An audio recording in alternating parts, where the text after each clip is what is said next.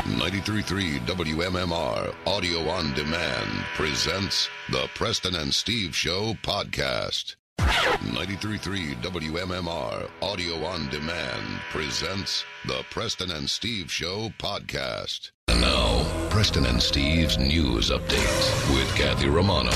Friday, February 22nd. Good morning, Kathy. Good morning. In the news this morning, 4 people barged into a Wawa in Philadelphia and attacked the employee inside, biting one and macing another, police say. This is nuts. I know. It happened at 2:30 on this morning at the Wawa at Tyson and the Boulevard in Mayfair. Police say 2 men and 2 women, ages 19 and 20, walked into the store, began stealing products and knocking other items to the ground. That's when the 3 Wawa employees called police. An altercation then occurred between the suspect and the employees. Police say 1 male employee was bit and another male employee was maced. A female employee suffered a cut on her lip. As the suspects were attempting to leave in a maroon vehicle parked in the lot, police arrived at the Wawa. The 4 suspects were placed under arrest. Good. Glad they got him. Yeah. Items including a Mountain Dew bottle, a Snapple, and a basket of chips could be seen still in the vehicle as it remained in the parking lot hours after the arrest. The 2 male employees were taken to Nazareth Hospital for treatment. The female employee was taken to police headquarters to give a statement and then to the hospital. Which Wawa was it? It was in Mayfair. It was at Tyson and the Boulevard. Okay. Yeah. You know what? It's terrible to say, but when I heard it was at the Boulevard, I'm like, of course. You know, what? Why do these things always have to happen out that way? But yeah, I mean, fortunately, it looks like the employees are going to be okay. But I mean, just random 4 employees walked. I mean, 4 people walked in and attacked the employees. Started being belligerent. It's funny though, Preston. Whenever I stop by the Wawa, early on the way into work, I'm in there and I'm like, who are these people in here at this time? And they're probably looking at me, who's this guy in here? Yeah. It's just it's a weird time. Yeah, at that time, they're just trying to get their side work done. I remember walking into a Wawa on my way into work, and I just saw this guy walking out with like 4 cartons of cigarettes. And to me, I was like, that's weird. And so I said to the Wawa employee, I'm like, wow, that guy wanted a lot of cigarettes early. And he's like, what are you talking about?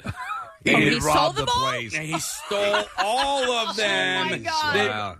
But he's, that poor guy working in Wawa, he's just doing his side work. He's just getting his coffee ready for the morning rush or whatever. My gosh. It's no man's land when you're doing that. That's why, you probably, they know you when you stop by the Wawa in the morning. And so, you're the only one coming in. Victoria, I know them, the same people. I see them every morning, and I see the same people stocking shelves and stuff every morning, too. Yeah. You know what? The best early morning Wawa visit for me is when we're at Keenan's, because you walk in there, everyone knows, is coming to the show. They're awake. Packed. Everyone's happy. It's Memorial Day weekend. Hey, Kathy. Hey, Preston. Everyone's just nice, and it's a friendly environment. Yep. So hopefully everybody's going to be okay, but they did get all 4 suspects, so that's good.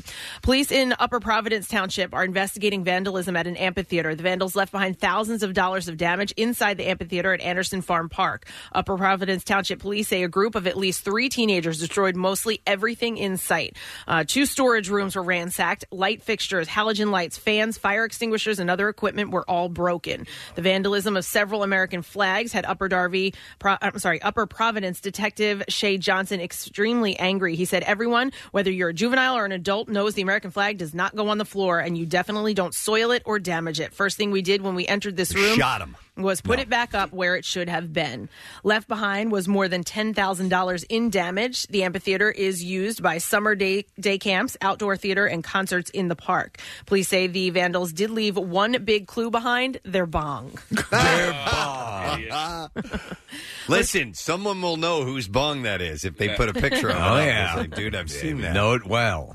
LaSalle University officials have announced a plan for the school's first dog-friendly residence hall. Upperclassmen who choose to live at St. George Hall may now apply to have a small dog, 30 pounds or less, in their dorms beginning in the fall. I had a bunny rabbit one, and it was like so illegal. And I was like, oh my God, I'm going to get caught having this stupid rabbit. But George wouldn't let you keep it. No. I ended up giving it to a friend of mine. But, you just kind of want to, my friends had a cat. But they lived off campus, and that was like legal. That would be awesome to be able to have a dog on campus. You know what? I think, too, it's probably encouraging upperclassmen to stay in the dorms, or at least another way to do so, because you have to be an upperclassman in order to apply to have a dog there. Interesting. Yeah, students enjoy having animals on campus, whether it's during our Pause for Pause Stress Buster event each semester or through our ongoing partnership with Purina, said Vice President of Student Affairs. We recognize that there are mental, physical, and emotional benefits to having a pet and are excited to provide this option to our on-campus community. University officials say the initiative expands beyond the existing emotional support animal policy. New amenities will include a dog run, on-campus washing station, and a lounging space. How about that? Yeah, cool. In sports this morning. Ball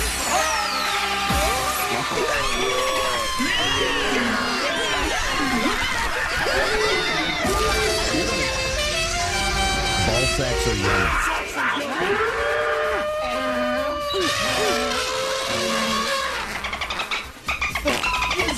Brendan Gallagher had his first career hat trick, and the Canadiens beat the Flyers 5-1 last night in Montreal. Yeah.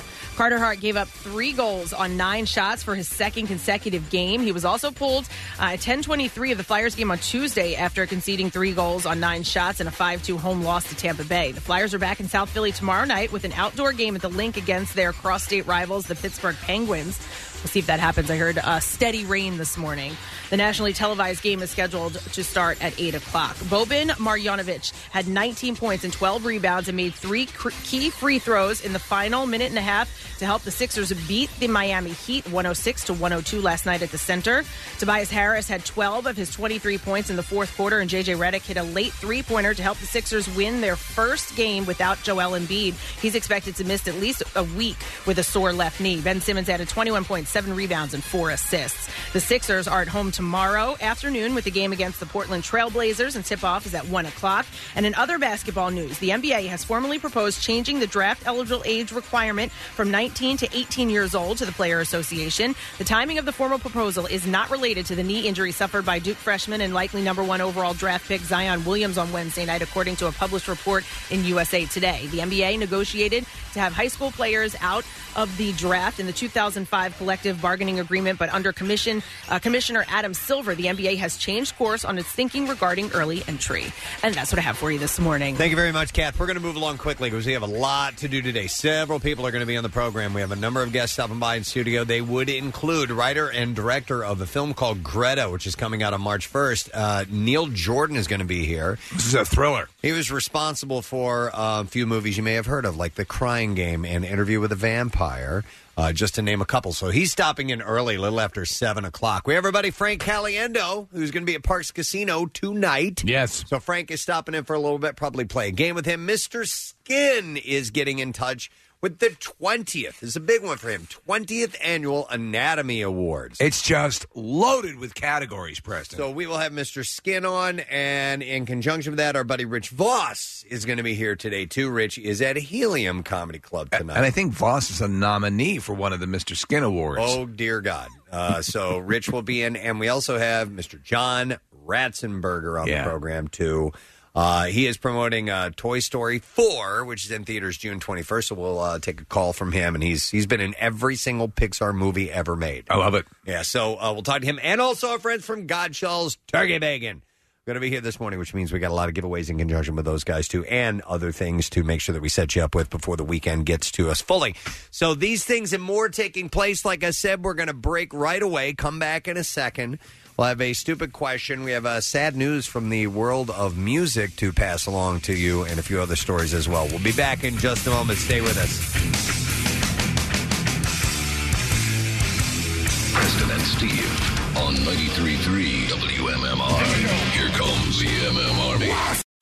This 93.3 WMMR audio on demand program returns after a brief word from our sponsors. Hey, it's Preston. Listen, I'd like to thank Jack Frost Mountain for sponsoring today's podcast. We are headed back to Jack Frost on Friday, March 1st for our 13th annual Preston and Steve Cardboard Classic. Go to WMMR.com to score lift tickets for just $20 and for details on how to register your sled to compete for cash and prizes. From WMMR and JFBB, where the snow comes first. French Creek Outfitters in Phoenixville has everything you need for the great outdoors and beyond. All the big name brands, they have them. Visit FrenchCreekOutfitters.com for additional info. French Creek Outfitters, why take a chance with anybody else? Taking time for yourself isn't selfish, it's self-care. Schedule a massage or facial at your local Hand & Stone Massage and Facial Spa with a relaxing massage or refreshing facial for just $59.95 for first-time guests. Visit one of their 50 area locations or handandstone.com. Screwed up Valentine's Day? Diamonds will get you out of the doghouse. Make it up to her with Steven's Angel Heart Diamond Necklace for only $128. Online at IHateStevenSinger.com or at the other corner of 8th and Walnut. Steven Singer Jewelers. One place, one price.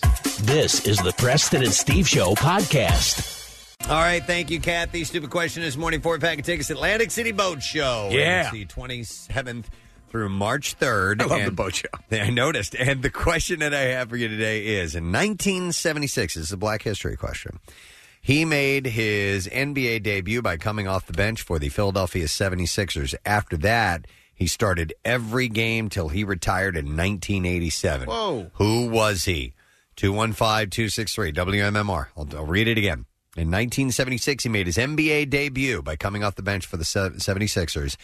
After that, he started every game till he retired in 1987. Who was he? That's awesome. 215-263, WMMR. Call now. Let's see if you know the answer. And I'm going to go through. What is wrong with me? What's happening? No, I got it. I'm normally very orderly. What's happening to you? With my entertainment news and stories and things. And paper clips that are color coordinated. All out of whack. All right, so let's go through the birthdays. That's what we're going to do. Today is February 22nd. Drew Barrymore's birthday is today. Yes. Drew Barrymore is 44 years old today. She is the host, or she's one of the judges on this new talent competition. Really? It's basically like America's Got Talent, but it's something like a lot of people have talent. Or those How many people are over there now? talent. How many are there? 4,400. It turns out, it turns out the big lie is not a lot of people have talent. Yeah. So she's going to be, She's one of the judges. Yeah. Any other names that you can recall? Anybody? She's the big one. Okay. Yeah. James Corden, Steve is on it. Faith Hill, and then and RuPaul. RuPaul. The world's best. The world's best. Literally the world's best at everything. Wait a minute. It says after the Super Bowl. That's on when it premiered. CBS. Really? Yeah. Oh, and that's why we've been hearing all about so it. much about it. That's weird, though. Is that not like a major step down for her? I don't know. She was doing. She's never done anything like this, right? Yeah, like the main reason why you don't see somebody like Al Pacino doing Dancing with the Stars. Like, he loves to dance. I'm giving them a 10. The Givens kids. I don't know. If they threw a lot of money at her, maybe not. Yeah. Hang on, Marissa wants to weigh in. I do follow her on Instagram. She's fun. She has a makeup line that's available in it's available at like CVS's and big box stores or something. But maybe she's pushing that. She was also doing that cannibal show, right? The the Santa Clarita diet. Yes. So. Oh yeah, that's right. Is that still on? I don't think know. so. I didn't care for it. She's 44 today. Jerry Ryan, the actress who we got to know on Star Trek Voyager, is 7 of 9. Possibly the tightest outfit ever worn by anyone on television. She was also on Boston Public. She is 51 today. Thomas Jane has his birthday. I like him. Yep. I just watched something, Steve, and I got almost completely all the way through the movie until I realized that he was the main character in the movie. Really? What was it? Called 1922. It's on Netflix. It's a Stephen King story. And it's good. It's typical Stephen King, messes with your head a little bit. Right. It's a, tormented person who has to deal with these, who does a terrible thing and has to deal with it. It gets on his conscience. But he plays a farmer in 1922, and he kind of talks with his mouth partly closed. I'm like, man, that guy looks familiar. Did he have like prosthetics on or anything? He was kind of thin, and he just it didn't look like him. And I'm like, all right, and he did a great job. He's a fantastic actor. Is it a movie or a series? It's a movie. Right. Okay. Yeah, it's an hour and a half long. He's actually pretty jacked. So he's a great actor. He was, The Mist, we've talked about that before. He was he also played the Punisher in a movie with John Travolta. Correct. And 61, he's excellent. really great in as Mickey Mantle. He's 50 years old today. Kyle MacLachlan. Yeah. Blue Velvet, Twin Peaks. Dune. The Doors. Yeah. And Dune. Of course, he played Paul Atreides. And he's funny. He's he as an actor, he can be really self-deprecating, and I like him a lot. Oh, yep. He's the dad in Inside Out. Yeah. Yes. The voice of the father. You're correct. Right. Yeah. And Diane Lane was the mom. They do fairly generic adult voices, and you don't really pick up on it unless you go back and take a look at the names. But God, that was such a good movie. I go back and forth between the first Incredibles movie and Inside Out as my all-time favorite animated films. They're excellent. Yep. Yeah, I think he also played the mayor on Portlandia, Nick. If you, I think you're right. Yeah. Yeah. Very funny. He is 60 today. There you go. So a big birthday for him. And last birthday is Dr. J. Dr. Julius Irving is 69 years old today. It's amazing. So happy birthday to you, Dr. J. Let's see if we can get an answer to this stupid question. In 1976, he made his NBA debut by coming off the bench for the Philadelphia 76ers. After that, he started every game till he retired in 1987. Who are we speaking of? And I will go to Gavin. Hi, Gavin. Good morning. It's actually Kevin. Oh. Hi, Kevin. Kevin, do me a favor and tell me the player that we're talking about. I'm hoping it's his birthday today, and it's the great Dr. J. You are correct. What a streak. Yep. Nice job, Kev. Hang on the line. We're going to get your info, and we are going to give you a 4-pack of tickets to the Atlantic City Boat Show, February 27th through March 3rd at the Atlantic City Convention Center. You can visit acboatshow.com. 76ers. I want to meet Dr. J. Me too. All the Again. years here in the world of media in Philadelphia, and have never met the legend. I would love to meet him. He's away a lot doing the Doctors Without Borders. Oh, is that what he does? Yeah. I believe him and Matt Cord are on like first name basis. Really? I Yeah. can see that. Yeah. He's a Dr. J, and Dr. J calls him, "Hey, you." Hey there, buddy. I met Dr. J. Matt introduced me to him. He was very nice. It was quick. Hello. He shook my hand. His hand was giant, and that was that. Did he put his whole hand around your head? He meet absolutely could have. Yeah, he's amazing. All right, let's get into some of the entertainment stories. Empire star Jussie Smollett appeared in court yesterday after surrendering to police earlier in the morning. He faces one felony count of disorderly conduct for allegedly filing a false police report. His bond was set at $100,000.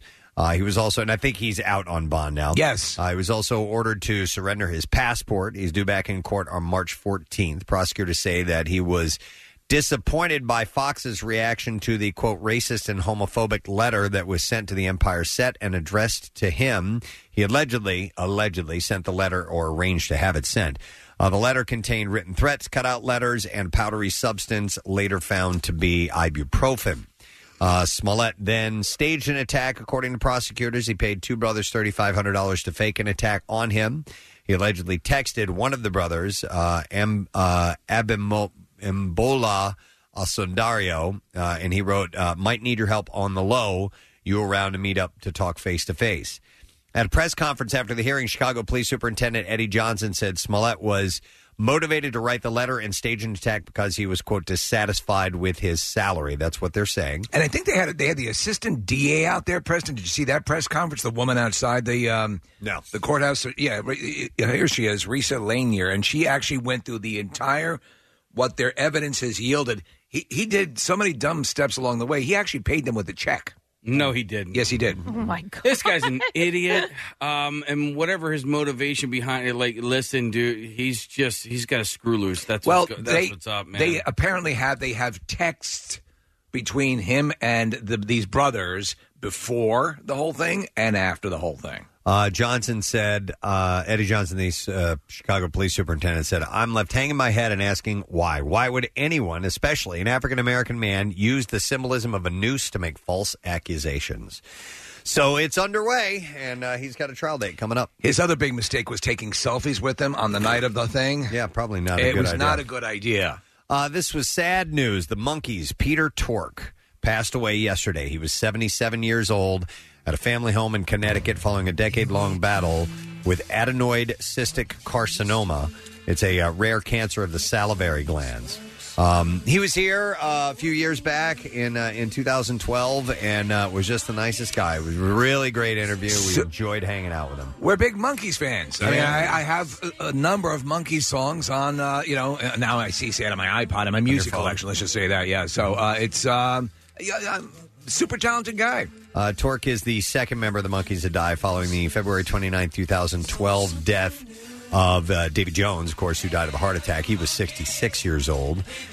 Torque, who celebrated his birthday on February 13th, was cast as the naive and dim-witted bassist on the Emmy Award-winning NBC musical comedy, which ran during only the 1966 and 67 season. Yet the legend lives on. Yeah. You know, it's funny because he himself, was one of the more acerbic members of the group there, and here he is playing the dullard, Yep. Torque had made a name for himself in the Greenwich Village folk scene, performing with various members of the Lovin' Spoonful and briefly dating Mama Cass Elliott. It was Stephen Stills, a friend from his folk days, who convinced him to audition for the Monkees pilot. What is this we're playing? I Know Love. This is a Peter Tork song, apparently. He was not one of the... he only sang on a couple of songs, and they weren't any hits. Did he sing on Angie Griselda? Yes, he did. Yes. He was the lead singer of that. So during his original 4-year stint with the band, he sang lead on songs like Steve said, Angie Griselda and Shades of Grey. Out of all the group's members... Torque was by far the most musically accomplished. He played guitar, bass, banjo, and keyboards during the group's 60 shows and recording sessions. I remember it used to be a litmus test, Preston, who was your favorite? It's the same with the Beatles, and they were called the Prefab Four, the Monkees. I was always a Mickey guy. Yeah, me too. Yeah. However, it was Torque's songwriting on such tracks as the Monkees' outgoing theme song, For Pete's Sake. We were just talking about that the other day. And Can You Dig It from their 1968 Head soundtrack that made him stand apart from his more popular bandmates. Marissa actually pulled up a couple of segments from the interview we did, Casey. Yeah, I got them. And let's see if you can, we'll play one. This is, it says Peter Tork intros himself. So I haven't listened to these yet. I'm not sure what they are, but here we go. Our next guest. WMMR's thrilled to the point of nausea to present me, Peter Tork. That is the first time we've ever had a guest introduce himself. I'm impressed. I just can't trust you guys. Here's another clip. It says humble about the Monkees. There we go. Shoe Suede Blues. Shoe Suede Blues. Thank you, Steve. And how long has that band been together? I don't even know for sure. Something like 13 or 14 years. Okay, a little bit more or less. And I can't possibly go on without letting you know that we do some songs from that group I used to belong to. Yes, yeah, which will remain anonymous.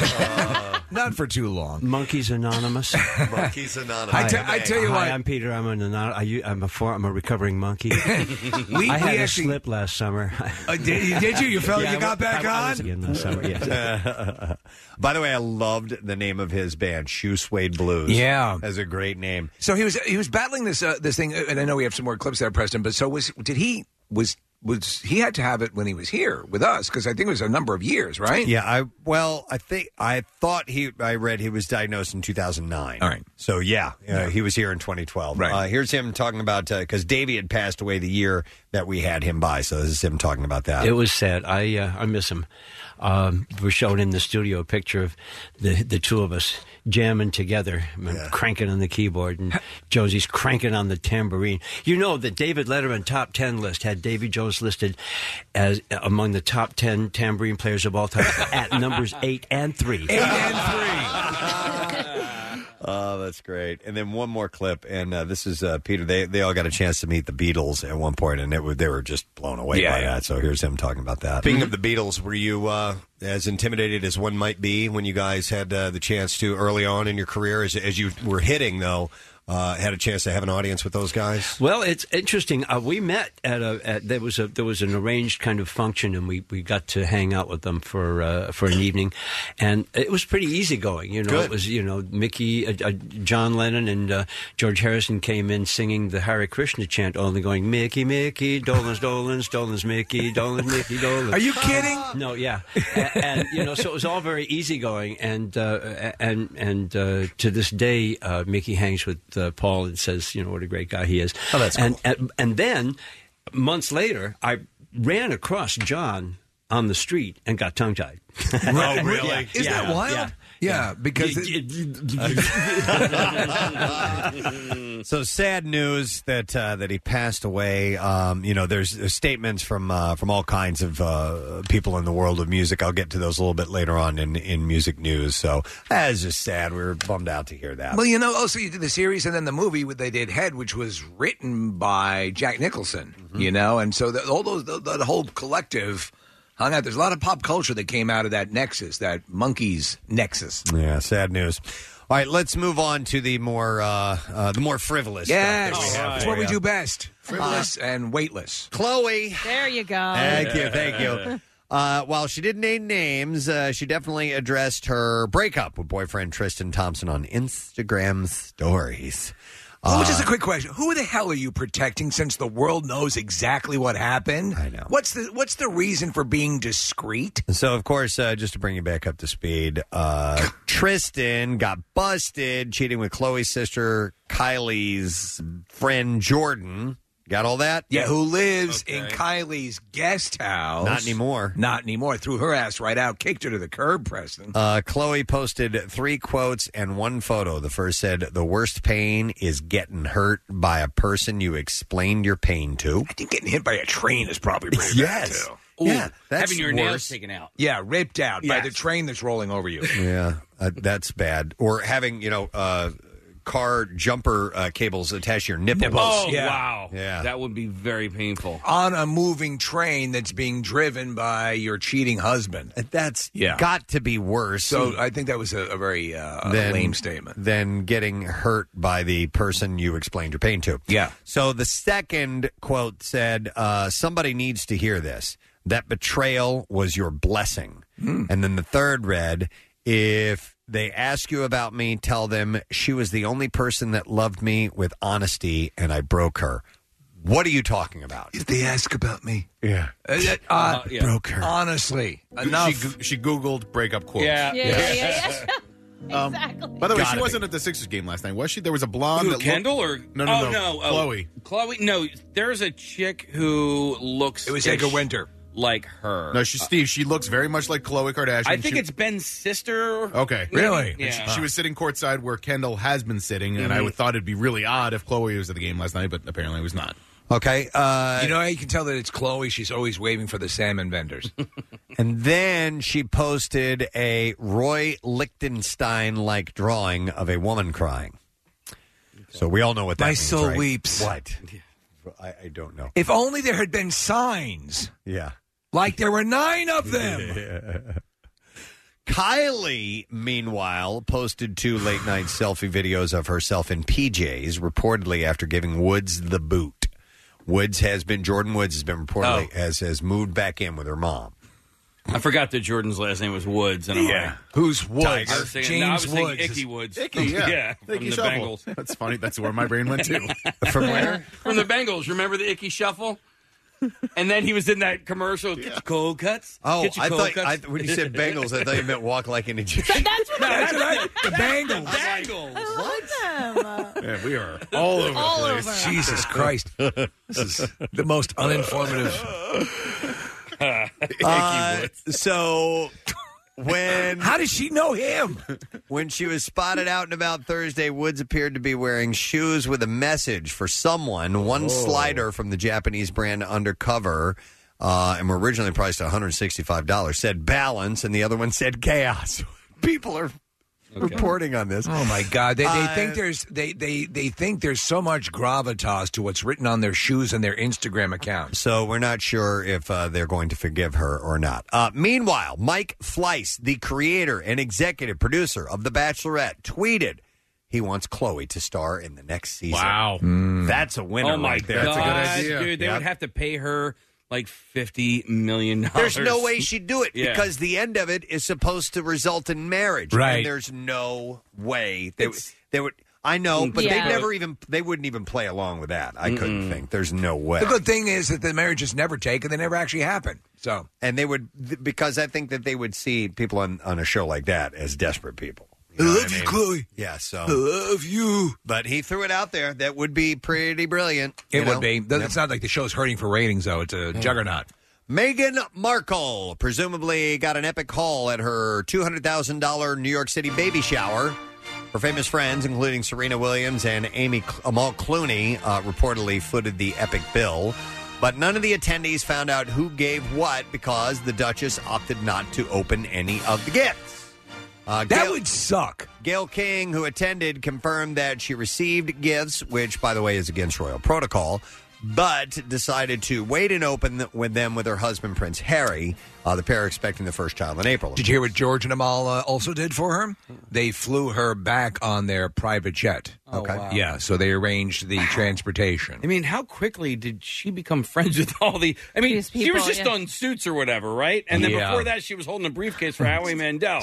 And now she's hanging out with George and Amal. It seems like a likely progression, right? Howie Mandel, the monarchy. Guests at the shower learned that... what does this mean?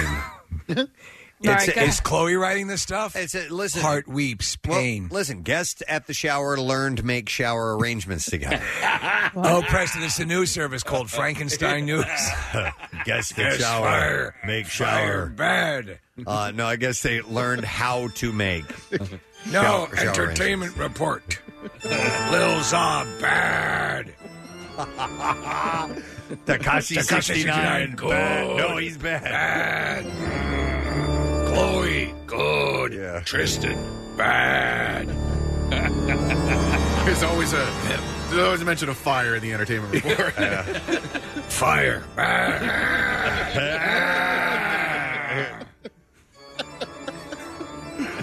Fire in Bel Air. Set of new movie destroyed. So Gayle King reported and added that all of their arrangements were donated to charity after the event. Without even opening them? What if they were incredible sex toys? No, the arrangements. Well, I hope you didn't donate it to charity. It was Not a 5-headed dildo. Yes, absolutely. So we can all have fun. Attendees also left with suitcases as party favors. Okay. That was just a reminder that, hey, you used to be a suitcase model. Nice. We could send you back. Yeah. Meghan's sister-in-law, Kate Middleton, with whom she is rumored to have strained relations, did not attend. She was reportedly away with her husband, Prince William, and their 3 kids on a ski vacation because school is out of session. But she didn't. She just tweeted her a picture of her sitting on the couch watching TV. Yeah. I'm busy. So Natalie Portman has been granted a temporary restraining order against a man who she says got into her gated community and showed up outside of her home. The alleged stalker told police his name was John Wick, by the way. Really? Oh, wow. Oh, my God. Yeah. He's on the lam. Stay away from him. All the hitmen in the world are trying to take up that contract on him. So this guy has been ordered to stay 100 yards away from Portman, her husband, and their 2 children. Hearing has been scheduled for next month, and Portman reportedly hopes to make the order permanent. Police sources tell the site that the man, who hails from Colorado, claims that he spoke to Portman multiple times telepathically. Oh. You don't understand. Why would she deny that? Police say that he didn't respond to the name on his license, but did respond to John. To John Wick. John Wick. That is correct. Okay. Oh, my God. By the way, what are they paying for security for if he gets right into the community? Yeah. Well, I guess they would let John Wick in. Did you guys see the Taron Egerton, Elton John Rocket Man trailer? I did. Looks great. It looks really good. He is really, that guy's talented. He is super talented, and I buy him as Elton John, no problem. Yeah. How far into Elton John's career does this movie go? About an hour ago. No kidding. Not really sure. Okay. I don't know. They'll take it up to some pivotal point, an important moment, kind of like what they did with Queen, because they didn't go through the whole story of Freddie Mercury, but they took it up to what was a seminal moment in the band's history. So that I would imagine they'll do something with him like that, but I can't think of what that might be off the top of my head. Maybe, I don't know, when Lady Diana died, or possibly that thing, something that would be a big concert. You know what might be it? Well, if they follow the model of Bohemian Rhapsody, he had that whole issue with his vocal cords. Remember, they didn't know whether he'd be able to sing again. I don't remember that. Okay, yes, it was a big traumatic thing. They had to, I guess, some sort of polish or something. They had to remove from his vocal cords. And I remember one of the first big, in fact, they made a double album out of it. It was him performing at the Sydney Opera House. Yeah. Maybe that's where they take it. You remember one of the things about Elton John that I recall that I was so impressed with? Do you remember when AIDS first started to rear its head and everybody was just terrified? Yeah. There was a little boy who came down with it. Ryan White. Yeah, and Elton befriended him. Yes. And was close to him and made sure that kid looked after him. It was a really beautiful thing. So I don't know if they'll cover that in the movie at all, but that was pretty special. Do you have a favorite Elton John song that is not a radio hit? That is not a radio hit? I have one that I love from an earlier album called Leave On. Oh, my God, Leave On's a great song. Mine would be Love Lies Bleeding, Funeral for a Friend, Love Lies Bleeding. Mine would be that song is just epic. Unbelievable. Yeah. Border Song. That's a great song. Possibly my all-time favorite song that just gives me joy. And I mean, I've got a lot of favorite songs. I've got, Beatles songs that will forever be the greatest things I've ever heard. But a song that never fails to make me happy, but it's a radio hit, is Benny and the Jets. Yeah. Oh, my God. Just absolutely love. I get excited when I hear that crowd. The oral quality. I love it. Not ORAURAL. The whole presentation is great. Yeah. Listen, that was the first record I got when I got a record player. And really? Yes. Oh, that's awesome. Goodbye Yellow Brick Road. And for some reason, my father got me Roberta Flack. Really? But hey, I liked Roberta She's Flack. great. Yeah. Yes. So, but yeah. I love everything about this song. I love the way the echo on his voice. It sounds like they're live in concert. Mesmerizing. It just makes me happy. So, Paramount Pictures dropped the trailer yesterday. The film promises to be a journey fueled by drugs, hooks, and glitter, it says. Rocket Man will land in theaters on May 31st. Should be pretty cool.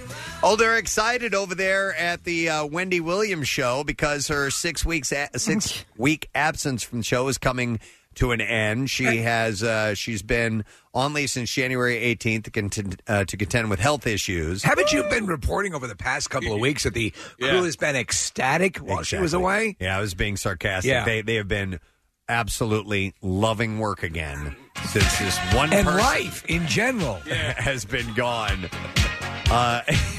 That's a conversation sometimes. Like, when somebody left, we finally started to have fun. You know what I mean? Throughout my years, I've had bosses where when they went away on vacation or something, I mean, I worked for one of the earliest versions of, when they were called HBO Homebox. Yeah, going all the way back. Yeah. And this guy went away on vacation. One time I was there for 2 weeks. And the job became joyous and wonderful, but it was nightmarish while he was there. I was having dinner with one of my best friends who's in town last night, and he has a job that he took his position that he just got was taking over for a guy who is a well-known douchebag. Oh, and so everyone he's in sales, and everyone he's encountering now is like, thank God that guy's gone. Yeah, it's a breath of fresh air. This is going to be so nice to work with you. So, it's always nice when somebody like that leaves. But Wendy's coming back. Yay! So she's been on leave since January 18th. She's had her health issues, including a fractured shoulder and complications from the immune system issue, Graves' disease. Yes. Williams is reportedly on the mend and ready to return. But my guess is she accelerated her return in light of all the news that everyone was having a blast without her there. They didn't want her there. I'm okay. I'm coming in. I could see her being a diva and just a royal pain to work for. Her whole general persona is that of a diva. Oh, yeah. Yeah, so why would it not be that way off the... Unless she gets... unless it's like Gilbert Gottfried. I could see her treating people beneath her as dirt, but they got to get ready for it. A documentary about jazz legend Billie Holiday is in the works. She was born in Philadelphia. What? I did not know that. Yeah, Rick Williams taught me that on no kidding. Black she History. Was married to Larry Fine. She was not married to Larry Fine, but there's a plaque for Billie Holiday somewhere in Philadelphia, and Rick Williams was going around and doing, and so was Deuces, all the different African-American plaques in Philadelphia, and there are a lot of them that are really impressive. Do you know who's really close with her? Very, very famous comedic actor that she kind of babysat a bit? Oh, I know. Yeah. Richard Pryor. No, Billy Crystal. Really? Whoa, Billy Crystal. and Billy? Because Billy Crystal's father ran a record shop in New York City, and jazz was the music. And so he knew all the jazz greats. And in fact, at his funeral, Duke Ellington and Count Basie were there. Whose funeral? I'm sorry, Billy Crystal's father. Okay. When he passed, all these jazz greats were at his funeral. That's wild. And Billie Holiday was she would take Billy to go to the movies, and he would call her Miss Billy, and she would call him Mr. Billy. It was in one of his one-man show. That is wild. Routines he did. It's pretty wild. So they're working on a movie about her. It's going to be directed by James Erskine and has the support of her estate. The film's going to follow her life through fan and journalist Linda Lipnack-Kuehl, who began a biography of Holiday in 1970 and recovered interviews with Charles Mingus, Sarah Vaughan, Tony Bennett, Count Basie, and Holiday's step-parents. That sounds like a great movie. Doesn't it, though? Not At only any point do they make it to San Francisco, probably. You know, there's a lot of poop out there. I hear there's... all over the streets. It's like piled up high. Absolutely. You can actually, get caught in it. If you. I don't care how strong the wind is, you can always smell it. Now, also, they will be. It'll be through interviews with lovers, school friends, jailmates, lawyers, pushers, pimps, and the FBI agents who arrested her. So if you talk about an incredibly tumultuous, troubled life, and the fact that she was a genius as well, and super talented. Now, I hear that the odds-on favorite to play her is Scarlett Johansson, which I think is going to cause an issue. Yeah. No, you know what? I don't know who they're talking about playing her, but it's a documentary. So, it's a documentary. Yeah. Okay. So she'll probably play herself. She'll probably play herself. Yeah, okay. I'm interested because I don't know all the background and the legal issues and drug problems and things like that. Had a raging addiction. She died in 1979 before the biography. Kuehl, by the way, the journalist who got all this information, died in 1979 before the biography was finished, but some of her tapes will be heard in Billy for the first time. Not sure when that's going to be premiered. Netflix is developing a Hulk Hogan biopic with Chris Hemsworth attached to star as Hulk Hogan. How about that? I think it's actually very cool. Kathy, you were a big Hulk fan, were you not? You know what? I was growing up. Yeah. Were you a Hulkamaniac? She was a Hulkamaniac. She admitted it on the show. I always used to watch with my dad and my brothers. Yeah. So, physically, stature-wise, so how tall is Hulk Hogan? About 6'5", 6'3", 6'5". Okay, I so don't know. When you watch him in Rocky III, which is the first time I really saw him as Thunderlips. You see how big he is. Yeah, and then next to Stallone, who's like 5'4". Yeah, Hulk Hogan's 6'7". 6'7". gosh. Okay. I was curious how tall Stallone, I mean, he's probably shorter now, but how tall he was at that time because he looked like a midget next to Hulk Hogan. Well, there's that scene where, where Rocky picks him up and body slams him. And, and in fact, during that scene, Stallone says he completely threw out his back. No kidding. He's lifting up a car, basically. Yeah. And then, to give you perspective, if you've ever seen Hulk next to Andre the Giant, he looks like the midget. And he's 6'7". And we had him on the show, and Hulk's loving stories about Andre the Giant and how he sat in the back of a bus while they were touring Europe and drank an entire case of wine during a bus trip. How big was Big John Studd then? Because that was another one where when Hulk Hogan body slammed, and he body slammed both of those guys, but when he body enormous, slammed... I know that, yeah. That used to be the norm, and now the athletic, smaller guys are the state of the art. Yeah. Big John Studd was 6'10". Nick just pulled up this. King Kong Bundy was only 6'4", and Chris Hemsworth is 6'3", so... Go figure. They can do that. They can fake, a couple inches. It's not going to be a big deal. One thing, as I said, I tweeted out, to get his face ready, he's going to have to drive his car into a brick wall because Chris Hemsworth is incredibly impossibly good looking. Yeah. So Todd Phillips will direct a script by Scott Silver and John Polano. The story will follow Hulk's rise to fame from the Florida wrestling world in the 1970s through the 1980s, worldwide Hulkamania and beyond. That should be cool. It should be cool. And Hemsworth is one of the producers. I wonder if, all right, because I don't watch wrestling anymore, but I wonder, because you always had these managers, and I wonder if the managers were there just in case, like, the star wasn't that good on camera or wasn't that good on microphone. Do you know what I mean? You mean when they would be there with their Because I don't their remember handlers? Yeah, I don't remember Big John Studd being all that, like, loud or boisterous, Yeah, but like Bobby Heenan was. Yeah, you'd see it all the time, and now you virtually never see it. Right. Maybe case, yeah. So they get this big guy who's perfect for wrestling. Yes. But his personality might not quite. He may not be able to Deliver, yeah. Well, they used to call it posing. Right. So he may not be able to pose well, so... I wonder if that's what that was all about. Maybe. Let's think about that for a I little wonder. So I have time for another story, and I wasn't going to add this because I don't know who these people are, but maybe you guys do. Maybe I can help you. Okay. After a whirlwind 3-month marriage, Danielle Staub and Marty Caffrey have finalized their divorce. Are these Real Housewives people? Oh, I told you. I don't know. think they are. I have no idea. 6 months after he filed and less than a year since they wed in May of 2018. Nick, any verification of my... It's Staub. Yes. Real Housewives There we of go. New Jersey. Oh, she's a Jersey one. And huh? she was on one show, Steve. Give it to me. The name of the show was God. The show's legit. God has a rap sheet. God has a rap sheet. But her role, whore with date at restaurants. Yes. Perhaps you remember me as the whore on a date during the short-lived series God Has a Rap Sheet. Awesome. I was you were the whore. That's her in legit the restaurant. That's her legit credit on well, IMDb. no, Nick. There were two whores. There was one whore that was by herself, not on a date. Okay, and there was a whore on a date. Even though they're all the same things, if you were playing somebody and that's what it showed up on your IMDb, would you rather be called a whore, a hooker, or a prostitute? I think if you're going to go for it, go for it. A whore. Yeah. Prostitute. I want to be a whore. But at least they didn't put her as just whore number 2. Yeah. Because sometimes they will credit you as that.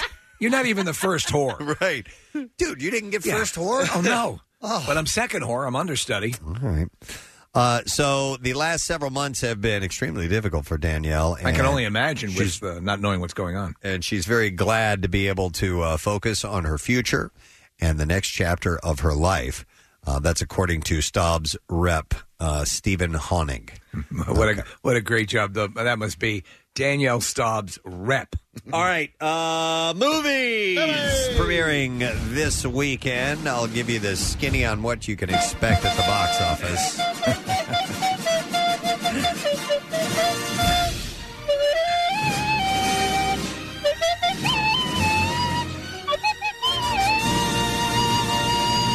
Don't tell me that's not funny. One movie opening that I know of, and that is How to Train Your Dragon: The Hidden World.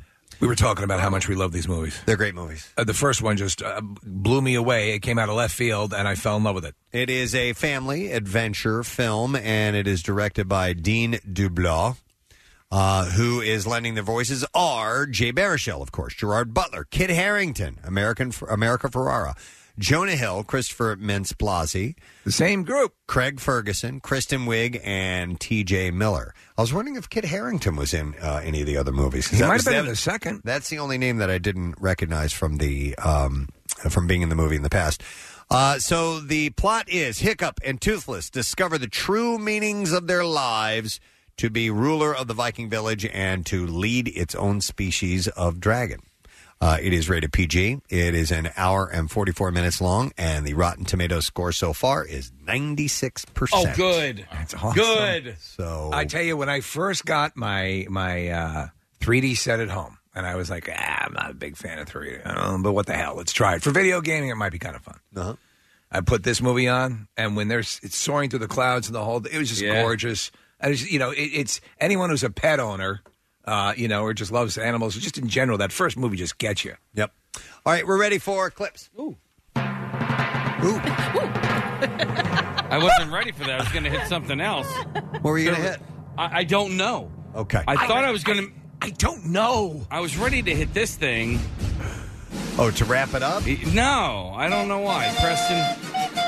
Back to me? But back to you. Okay, thank you. I can fix this. So...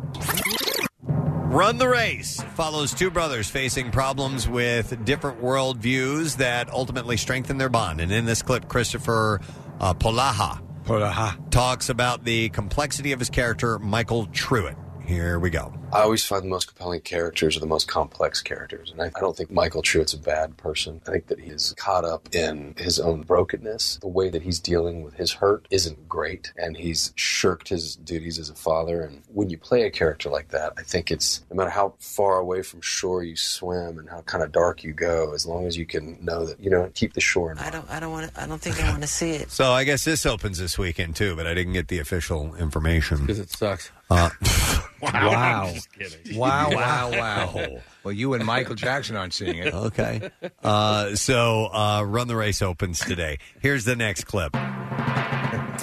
Cast of The Walking Dead is stoked to be back for the second half of its 9th season. In this clip, Melissa McBride talks about her favorite day on the set every season. It's when the cast and crew get to go away from the studio into the little town of Sonoy where we shoot and watch the premiere of that season together. Shut the f*** up! That's cool. That's got to be fun for them. It does have to be cool, yeah. New episode of The Walking Dead airs Sunday, 9 p.m. on AMC. Are you caught up? I think I've won. Have they done 2 so far? Yeah. Yeah, I've got 1 more to go. Well, there's only one behind. one way I thought they were going to go that they didn't go, and it sort of turned out to be, with this new group that they've discovered, and I thought it would have been kind of cool if that was actually organic, Yep, I agree with you. Right, I know what you mean. You know what I'm saying? Yeah, so I don't know. We'll see where it goes. So I haven't watched the most recent episode. Was it good? Yeah, it was all right. It's all right. You just, it's one of those. They're building towards something, so It's a middle episode. Yeah, I got you. All right. We have a lot. If you're just tuning in, we have a lot going on today. We're going to have writer, director Neil Jordan here in our studio in just a moment. The film Greta is in theaters March 1st, and he is the guy behind movies like The Crying Game and Interview with the Vampire, and you had mentioned Mona Lisa. The Company of Wolves. So he is going to be here in just a few minutes. So our buddy Frank Caliendo is stopping in. Mr. Skin is checking in with the 20th Annual Anatomy Awards. Rich Voss is going to be stopping by this morning. We're also going to talk to actor John Ratzenberger because opening this weekend is in this summer is Toy Story 4. So we have a lot going on, as well as Godshall's turkey bacon. I should give away some turkey bacon right now, Casey, to kind of stay ahead of things. So I'll take caller number 15, and I will give you a 6-pack coupons good for 6 full-size packages of Godshall's turkey bacon. Don't forget, it is easy to eat healthier and lighter. Get recipes at godshalls.com. 215-263-WMMR. We'll be back momentarily. Preston and Steve. Preston and Steve. On 93.3 WMMR. 93.3 WMMR. Preston and Steve. On 93.3 WMMR. Our next guest has brought you wonderful films like The Crying Game, Interview with the Vampire, Michael Collins, Mona Lisa. Mona Lisa, great movie. To name a few, and now promoting a film that is opening March 1st. It stars Chloe Grace Moretz and Isabelle Hubert. It is called Greta. Please welcome Mr. Neil Jordan to our program today. Good morning, Neil. Good morning. How are you all? Yeah, you good? I'm sorry. Something just got in my eye right when you said that. You see me reach for my eye? Yeah. And I only heard half of what you said. Oh, my God. I'm in agony. Neil, what did you do to him? We were good right before. Well, welcome. It's an eyelash. Damn it, that hurt. I'm sorry. Hey, Neil, how are you? I'm very, very good. I'm great. Yeah, sorry about that. By the way, we are professional broadcasters. We just have eye problems. That's the only issue. I got to see the movie. A couple of us did. I love it. It is a thriller with all sorts of. It takes a well-worn cinema trope and adjusts it. Yeah. And I like it. I like that it's all women. We sort of know things that are coming, but then it gets turned slightly askew. And is that what drew you to the original subject matter? Yeah. Well, it's it's a stalker movie. Let's be honest, isn't it? Yeah, true. Yeah. In this case, the stalker is a very elegant French woman who carries Gucci handbags, and she wears Karl Lagerfeld suits and stuff like that. That's what drew me to it, really. The fact that it was a genre piece, and this kind of movie, the monster is normally played by that gentleman over there. Hannibal Lecter, yes. Anthony Hopkins, strange mouthpiece, and but in this case, it was this elegant piano, very good pianist, French woman, And what is interesting too is that, and I immediately connected. What you're doing resonates quickly because you have Chloe Grace Moretz who lost her mother. Isabelle Hubert is Greta. She's a widow. Her husband passed away. We don't really know her family situation, and that's obviously by intent. But these are lonely people who happen to be living in a super crowded city. Yeah. So, and it sort of plays on the fact that you have, where you would assume you would not be lonely, so many lonely people. Oh, you're totally lonely. The definition of a city, isn't it? Like, what, 10 million people, nobody to talk to? Right. Except your phone and your internet connections. But it's, it's about motherhood in a way, which must be the greatest neurotic kind of pathology of all time, mustn't it, really?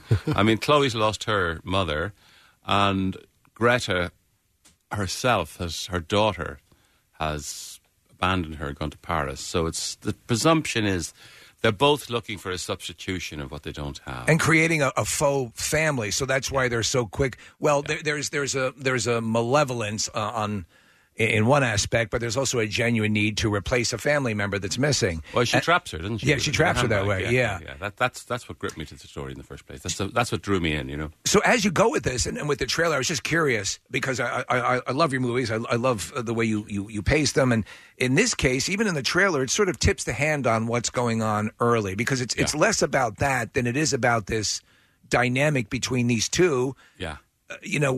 At a certain point, waging war against each other. Oh, absolutely. Yeah. No. I mean, it kind of moves very fast. This film, you know. I think it should. I mean, if you spent an entire movie with these two characters and waited at the very end to say, "Oh, that handbag was a piece of bait," you know, right? It would be a bit disappointing. I mean, we get to the point very quickly in the first 20, 30 minutes, really, and from then the question is, you know, what has this woman got in her arsenal to terrify us with, you know? Yeah, and it's a lot. And she has a few things, I think, up her sleeve, doesn't she? And, I mean, it's a very simple story, but it's kind of a thrill ride, and that's why I made it, really. And it's very much an audience movie, I think, you know. With Isabelle Huppert, is that as it's pronounced properly? Huppert. So she's a phenomenal actress, and she's one of the best actresses in the world. Yeah, absolutely. She is such an interesting choice for this character, for this sort of because she's just naturally in a European way, sort of seductive and inviting and lethal. Yeah. And like all French people, you know? All French people are well, lethal. most. Yeah, and English too, actually. Did you have to convince her to take on this role? Did you have to work it a little bit, or what was her reaction? No. She read the script. She was really interested, and she wanted to play a monster. I mean, originally when I sent it to her, it wasn't this sophisticated character, you know. Okay. And I said to her, Isabel, let's do this together. And if you do it, you know, I'll rewrite the part. I'll give you a little bit of that, you know, Chanel elegance. We'll have layers to your character, you know. Right. So basically, as the story develops, we realize she's this. Hey, sorry, it's okay. No. It's yes, no. This French thing is the veneer. Okay, let me be polite. Sure. Yeah, bullcrap is allowed. Yeah, bullcrap is totally allowed. Yeah. It's some bizarre, stupid rules that we have here. Okay, sorry about that. No, it's not your fault. I love seeing. Is it Micah Monroe or Micah Monroe? Yeah, right. Yeah. So I'm a fan of her. She plays Chloe Grace Moretz's roommate, and she's in a movie that I love called It Follows. Oh, that's wonderful, isn't it? Yeah, that's why I cast her. Did you? Oh, yeah. I just thought this is a brave, one extraordinary actress. Yeah. But you know what's interesting though in these movies is usually there's usually a guy who's either the subject of the stalker woman or he's the stalker. To have a sort of mom-daughter stalker relationship is what makes this unique. Yeah. You know.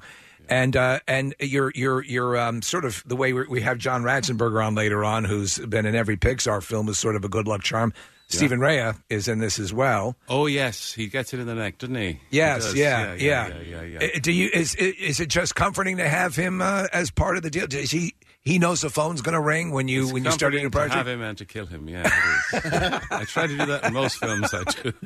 No, we started making movies together years ago, and I mean, most people would know Stephen through The Crying Game, wouldn't they? Yeah, they would. Yeah. But if there's ever a part that I feel needs a bit of wit, you know, or a unique kind of spin on a familiar character, I ask Stephen to play it. You know, he's such a compelling guy who I think is incredibly underrated. There was a movie I talk about all the time. It was about the Russian serial killer Chechenko, I think his name was. Citizen X. He was good in that, wasn't he? He was phenomenal. That was a series, actually. It was just a one, a one-off, yeah. Oh, yeah, okay. But so with the story and with the film, you shot it, and correct me if I'm wrong, you shot it in order. Was that to allow the relationship between the two to be on screen? Kind of. Yeah. Kind of. to No, go we that- didn't shoot it in order at all. That's a lie. Yeah, Who told you that? total lie, huh? I was reading an interview where and they said that it was shot in order. Well, we built the sets in Dublin. I couldn't afford to go to New York to build the sets. Okay. Because it was an independent movie. You haven't got a lot of money. So we built the sets on the soundstage next to my house in Dublin, actually. That's pretty cool. I suppose when we had built the sets, the interior scenes did happen in sequence, yeah. Oh, all right. But then we had to shoot the exteriors in New York, and we had to do little bits in Toronto and stuff like that. So, Does it work a lot of times with actors? Especially when you're having them a relationship that's going to descend or morph the way this does. Yeah. Does it help them to do that, or to what shoot in sequence? Yeah, to let them have it a natural. Or does it matter? Does it matter? I never know really. Yeah, because I mean, there's different energies in different scenes of movie, and the energies present themselves in different ways. I mean, I'm sure it helps with the development of a character to shoot in sequence. Yeah, but in terms of, do you want the beginning of the film to be tentative and exploratory, right? At the end to be really wham bang? I mean, that's what happens if you're working with actors. They're right. feeling each other out in the first few scenes. So it might be better to mix it around a bit. So, you Preston? Did you research at all the stalking techniques to make sure that you got some of the more inventive ways that people have been hounding others? We did, yeah. This is a bit like a friendship, I mean, Chloe plays a good Samaritan, really. She finds a handbag on the subway and she sees an address there, and she goes to the lost property and they're closed. And it's kind of an elegant handbag, so she presumes there's not a ticking time bomb, kind of thing. And she brings it to this house in Brooklyn, and she meets this sweet lady. And I did. I mean, Isabel in particular did look at some of these horrendous documentary accounts of captivity. There were some in Belgium, weren't there, and some in Germany. There was a guy called Fritzl, wasn't there? That sounds vaguely familiar, yeah. Yeah, he kept somebody at the bottom of his house for 12 years or something like that. I think so, yeah. Yeah. Yeah. And he had a child with her, actually. But, I mean, these kind of characters are generally men. Do you understand what I mean? Yeah. That's what was interesting about this, is that Isabel was exploring this generally male pathology through a woman, and she was, trying to work it out herself. There's a dynamic that occurs when you're watching a movie like this, and this is what makes it, and this is a compliment, a good popcorn movie, is that you are, how would I do this? How would I elude this? What would I do to get heard if I was in a room? And all of that figures into it, and I think that's do all directors try to put on sort of a Hitchcockian sort of, mindset when they're doing stuff like this to get those sort of excruciating, like, oh. Well, Hitchcock was a master at creating kind of tension out of the most absurd situations. Right.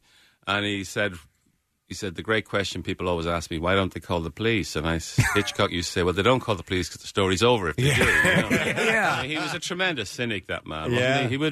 He would make dramatic tension out of absurdities, really. But he's a great master for a film. Sure, but you give enough to, like I say, I'm along for the ride. Just give enough to put it in the realm of they just might do that, and then I'm on board. Well, it's also exploring the psychological need between a mother and a daughter. Sure, really, Erzat's mother and Erzat's daughter, and.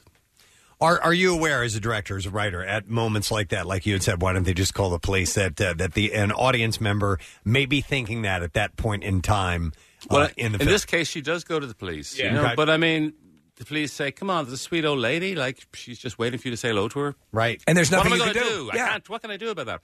I mean, I presume there are. I know there is legislation to deal with familial abuse or spousal abuse and stuff like that. But a random person on the street who says, "I love your face," Yeah. I mean, is that a crime? Right. Well, there's not. I don't want to give too much away, and obviously I don't want to. But there's a sequence where the same police officer said basically there's nothing we can do because he's right. She's standing across the street, sort of watching Greta. watching. By Chloe the Grace. letter of the law, there's nothing she's doing. But we have all done, and that's the other thing. It's like, even us, sane people, have all done something similar. And we've talked about this on the air. Like, we've been broken up with. We've all done the drive-by. The drive-by. You know, like, and that's the chilling you part. see the light out of the window. Yeah. Who is that shadow? But that's the chilling thing, because you can see yourself being Greta sometimes. Oh, I am Greta. Yeah, Believe me. Don't ever leave me. Don't ever say you love me and then go. I'll put on a wig and I'll follow you. Yeah. No, it's a cool dynamic, and it's this is what not for. And again, another compliment. It's would be a great date movie too, because it's just one of those deals. I want to ask you, because I'm a massive fan of Interview with a Vampire, and I just love that movie and love the everything every choice you made with that. I have to imagine the weight of bringing that to the screen at the time when it was the novel du jour, and it was you had insane. the weight of, a fan base that was ready to jump they were all ready over to you. kill me and drink my blood. Yeah, I know they were. Yeah. So how do you any recollections from that period in time? Yeah, I remember one thing. I remember going down to New Orleans. We were about to shoot, and I was in a bar, and this girl says, because Anne Rice wanted to cast Rutger Hauer as Lestat. Right. Huh. And this woman said, how can you cast Tom Cruise? And I say, well, why do you say that? She says, because I have Rutger Hauer tattooed on my butt. As Lestat. I said, really? She pulls up her skirt and she shows me a tattoo of Rutger Hauer with wild hair and teeth and all that. That's commitment. It was crazy. Well, he did get to play a vampire in Buffy the Vampire Slayer, so she could say it's for that. So, Neil, I wanted to ask, you won an Academy Award for Best Screenplay for The Crying Game. The Academy Awards are this weekend. Okay. They're on Sunday, yes. You don't care, do you? I do care, but I'm not there. Is that... you hear the phrase, the award shows, the awards don't mean anything, so on and so forth. Does the award really mean? You know what they all say? It's not a competition. We're all here. It's the art. Don't believe that for a moment. They want that prize. Yeah, they Believe do. me, they want it. well, it immediately translates to a box office kick. What's that? It immediately translates to a box office kick up, right? When usually it does. Not anymore, I don't think. Not anymore, you don't think, yeah? Does it really? I don't know. I mean, the movie business is changing so much, isn't it, really? But, yeah, I suppose. To me, as a consumer, when I do hear the award is won for whether it's a performance or an overall film or directing, it will make me go, you know what, I should check that out. Yeah, but can I ask you a There must question? be something. Sure. If Roma wins, if it wins Best Picture, which it probably should, will it be in the theaters? It's not? God, I hope not. No. I hated it. Okay. Yeah. I didn't care for it, and maybe you and I can discuss it after the interview here, but it just moved entirely too slow for me, and to me it sort of stunk of like pomposity. I don't know. Well, I liked it as a piece of filmmaking. Very much. But I mean, the thing is that it should be in the theaters, shouldn't it? Really, it did, especially when it's not. It's but it had a very brief. It doesn't get like a massive, release. Yeah. So, and I assume that's what you're saying. Is it usually ends up in a more. Well, I mean, if assuming it does win Best Picture, how will it get a box office kick? Right. Yeah. No, also with rentals and purchasing and that at home, right? Okay, good. Look, the business is changing so much. It's weird. I was reading an article of that Barry Diller. He was interviewed, and he talked about the nature of the business to that point that he basically said, and in fact he flat out said, Hollywood is irrelevant now. He said it's over. Yeah. Yeah, and that it's Netflix and Hulu and Amazon. But Netflix is based in Hollywood. Yeah, but it's just a different. It's a different delivery system. But has it changed that much? Yes, totally. Yeah. You've no idea. I mean, a movie like what we're doing, Greta, like 15 years ago, it would have been made by Paramount or Sony. They would have given us a budget of $35 million, Yeah. I would have shot the whole thing in Astoria Studios in New York for 10, 12 weeks.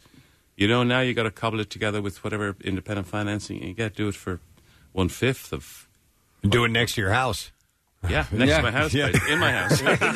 Neil, any chance you watched the Get Shorty on? It was actually Yes, on Netflix. I love that. I did too. And go ahead. What's his name? His name is Chris O'Dowd. Chris O'Dowd. And he's also from Ireland. And the way you guys speak remind me of one another. Well, he's from the county that my father was born in. I'll tell you a story about that because when I read Get Shorty the book, Elmore Leonard rang me up for some reason. And I wanted to make that movie. I said, this is going to be a great film, And obviously then he got a big Hollywood deal and he went with John Travolta or something. But But I think it's fun what they've done with it. It's really great, and the movie is fantastic as well. This is the series is different than the movie. It's strung out and over many episodes. But just speaking of the filmmaking process, it must be similar to what you have to go through to make a movie like Greta. What do you mean? what Chris O'Dowd's character has to go through to try and get this movie made, and just appeasing the studios and going to the right directors and getting the money and getting more money and killing people. How many people did you kill? Avoiding mobsters. I wanted to ask you quickly because it just popped up, and I don't know if this is true or not. Were you working as an assistant or a creative consultant on the movie Excalibur, which is one of my favorite movies with John Borman? I wrote the last draft of the script with John. Oh, you did? I think that is a movie that is underappreciated. It's a lovely film, isn't it? Yeah, it is, and there's so many great talents. Yeah, it created a bit of a stir when it came out, didn't it? I don't recollect, but yeah. Yeah, it's a magical piece of work when you see it now, isn't it? He really went for it. John did, yeah. Absolutely. So what's next up for you? Yeah. Me? Oh, God. I wrote a book. I write novels sometimes. Yeah. I wrote a book called The Drowned Detective, and it's set in Budapest. It's all about the Danube River and how it invites people to drown themselves in it. Wow, that's intriguing. And it's a scary ghost film, and I've written a script that I hope to do in the summer. Very There's nice. various other things I'm working on, Okay. Well, in the meantime, Greta is first and foremost, and it opens right away. It's March 1st is when you will be able to see it. So like you said, it's a popcorn movie. Great thriller. Go and enjoy it. See it in the movies. Yeah, most definitely. Chloe Grace Moretz stars and Isabelle Huppert. Well, Neil, it was great to meet you. Thank you. Great to meet you. Continued success. Good luck with Greta, and thanks for coming by this morning. Thank you, Neil gentlemen. Jordan, everybody. Yeah. We're going to take a break. We'll be back in just a moment. Stay with us.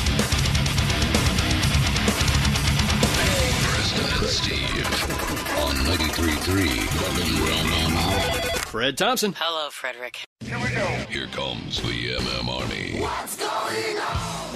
Friday from 7 to 9, Marissa Magnata and 2019 Calendar Girls LC and Alexa rock Piccadilly Inn, 866 US 206 in Chemung, New Jersey, with a Preston and Steve's Totally Office calendar rate.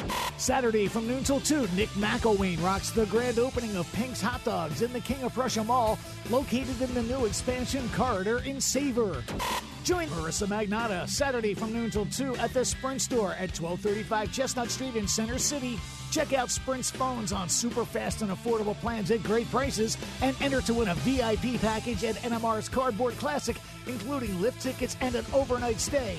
Sprint, brighter future for all. 93.3 WMMR. Everything and everywhere that rocks. Cats on Roombas, Wawa Pump number 12, Redneck Yacht Club, SEPTA Bus Party, Go Ninja, Go Ninja, Go.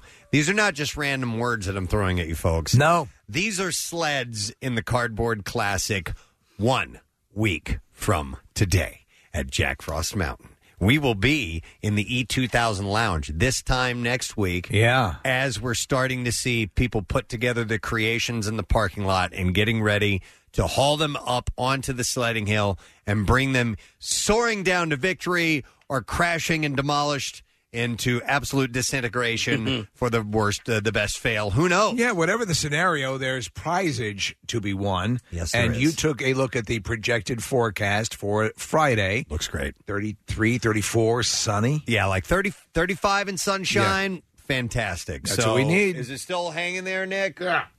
Yeah. I got bacon in my mouth.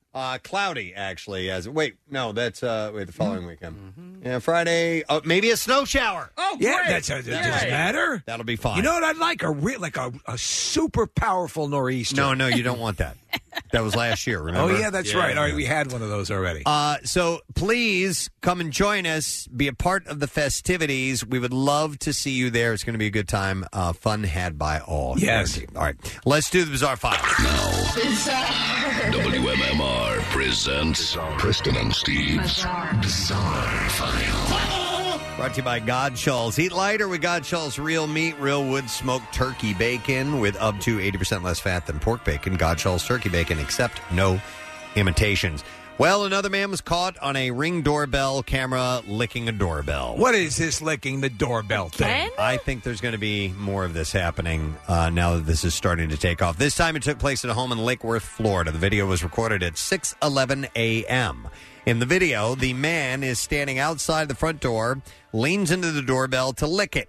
He then licks it again and again and again. He then positions what looks like a stack of newspapers in front of the camera and points, but it's unclear what exactly he's trying to point out in the paper. Newspapers. Before leaving, the man comes back to lick the doorbell even more. I wasn't done. This, of course, is the second time recently a person was caught licking a doorbell. Ring doorbell camera captured a man in Salinas, California. In that instance, a man licked the doorbell for 3 hours, according to the homeowner. I could see sucking on a doormat. Right. But that makes sense. Licking a doorbell? That's no. not doing anybody any good. Doctors have pulled 4 pounds of rocks, bottle caps, and coins from a man's stomach after he went to the hospital with a stomach ache. When the 54-year-old sought help from medics, they noticed that he was bloated. Doctors had a feel of the problem area, and they found something resembling small stones when they touched his belly. Scans then showed a massive buildup of objects that were occupying the patient's entire stomach. When questioned about his stomach mass, the South Korean patient admitted to often swallowing coins and pebbles whenever he felt anxious. They also found 5 Ring doorbells. Despite taking anti-anxiety drugs to calm him down. Medics reported that they first tried to remove the objects using a gastroscopy, where a thin tube is inserted in the stomach via the mouth, but there were simply too many objects to remove, so that approach didn't work. When you're a doctor, that's got to be the equivalent of the crane game. Yeah, right. Right? The next day, surgeons decided to extract the foreign objects one by one. They found that they included pebbles, coins, bottle caps. I got a bottle cap.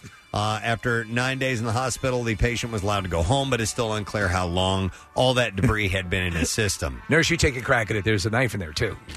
A man said that he did what he had to do when he protected himself, his dog, and his neighbor when he was faced with an overly aggressive coyote. The coyote was killed, and his dog is getting frequent checkups to make sure that rabies is not an issue. The guy named Ben Poole said, "My dog and coyote were standing face-to-face fixing to go at it." He said he was able to get the two animals apart, and he said, then he came at my legs.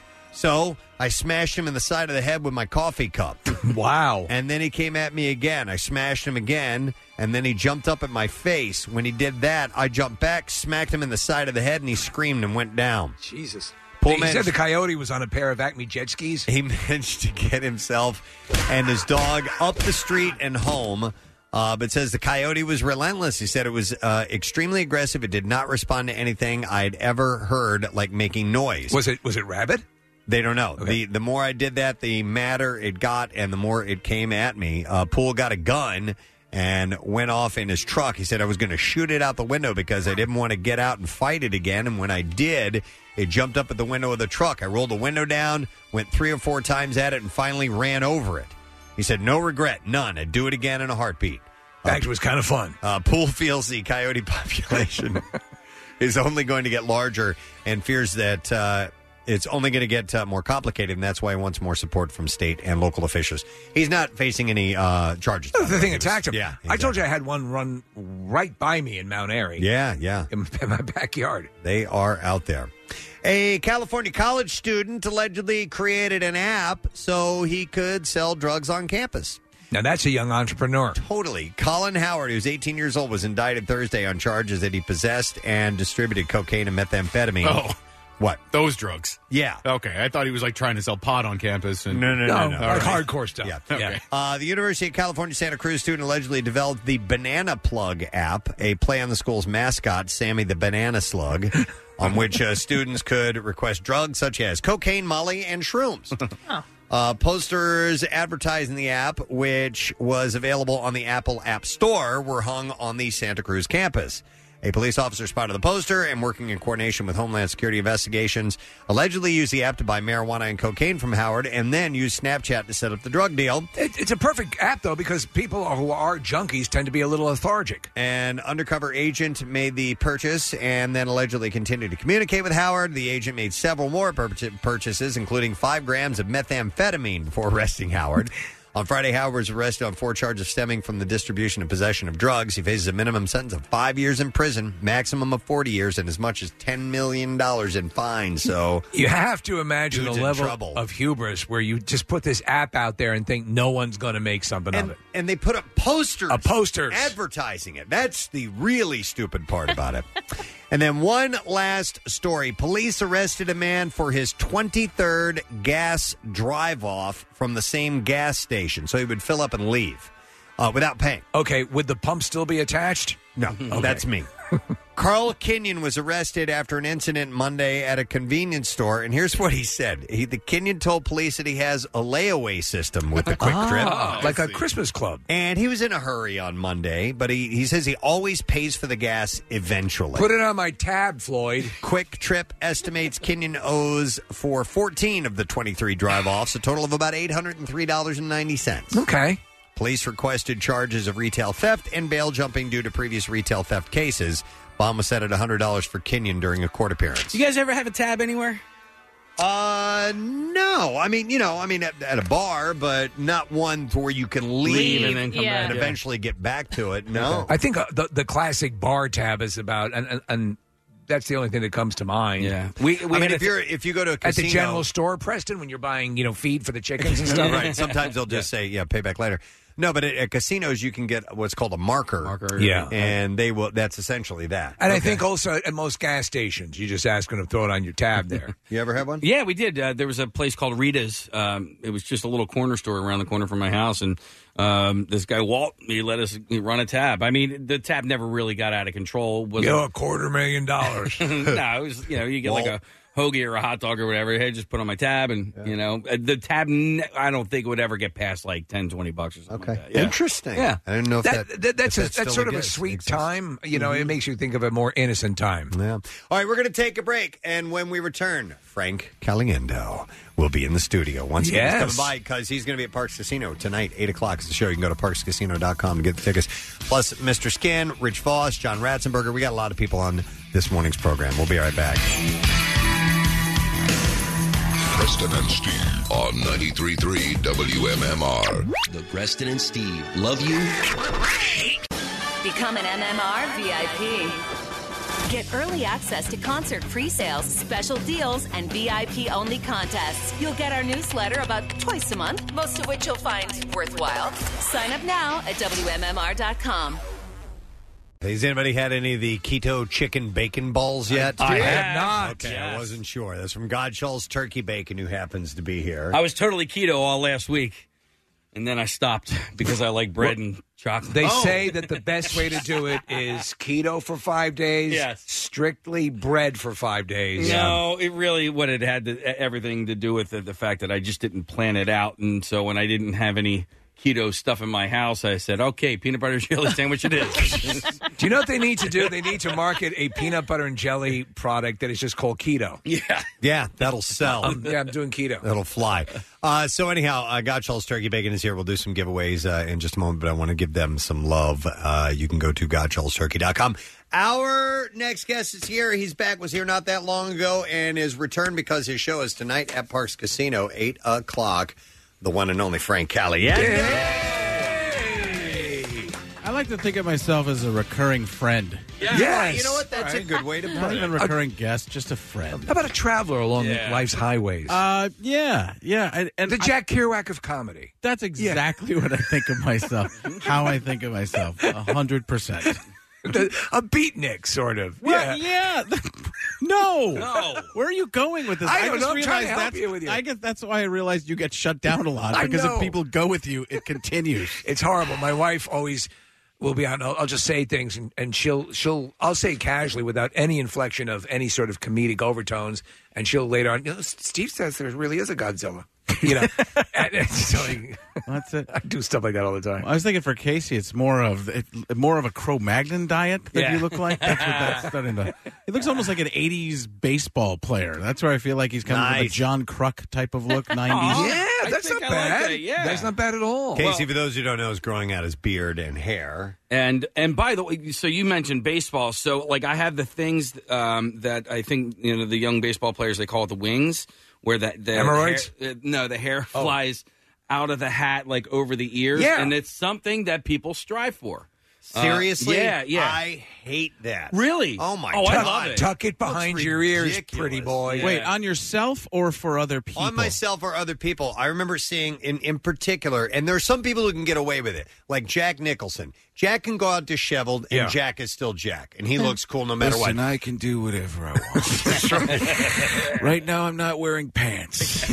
But he'll have those little wings flicking out. I'm like, you look stupid. He can have crazy hair. Not a problem. But, that's... So that's a thing now? It's a thing. Oh, My nephew Jesus is Christ. almost 17, and he might even be. He's 17, and he's a baseball player, and that was something that took a little while for him to get. There's something weird about baseball players now that they look like they all are from the mountains. Yeah. A lot of them, especially pitchers. I don't know when that started, but baseball players look like they're in a different century. They look like Dinty Moore, like that. Yeah, right. Yeah. Well, especially towards the playoffs, in fact, all professional sports, or most of them, have taken the lead from hockey players. True. Which is in the playoffs to grow your beard, and now they're all doing it during the latter part of the season. And then the next thing will be they lose some teeth, and then they look like Casey's driver's license.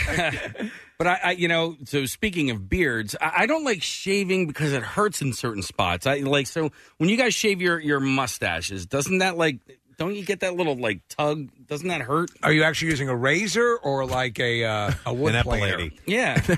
No, it doesn't. No, use a Harry.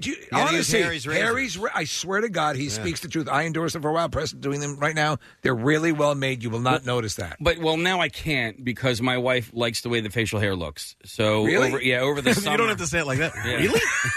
What? Well, Kidding? I think it's a cool look. It does remind me though of the Aborigine from the Bugs Bunny cartoons. Yeah, a little bit.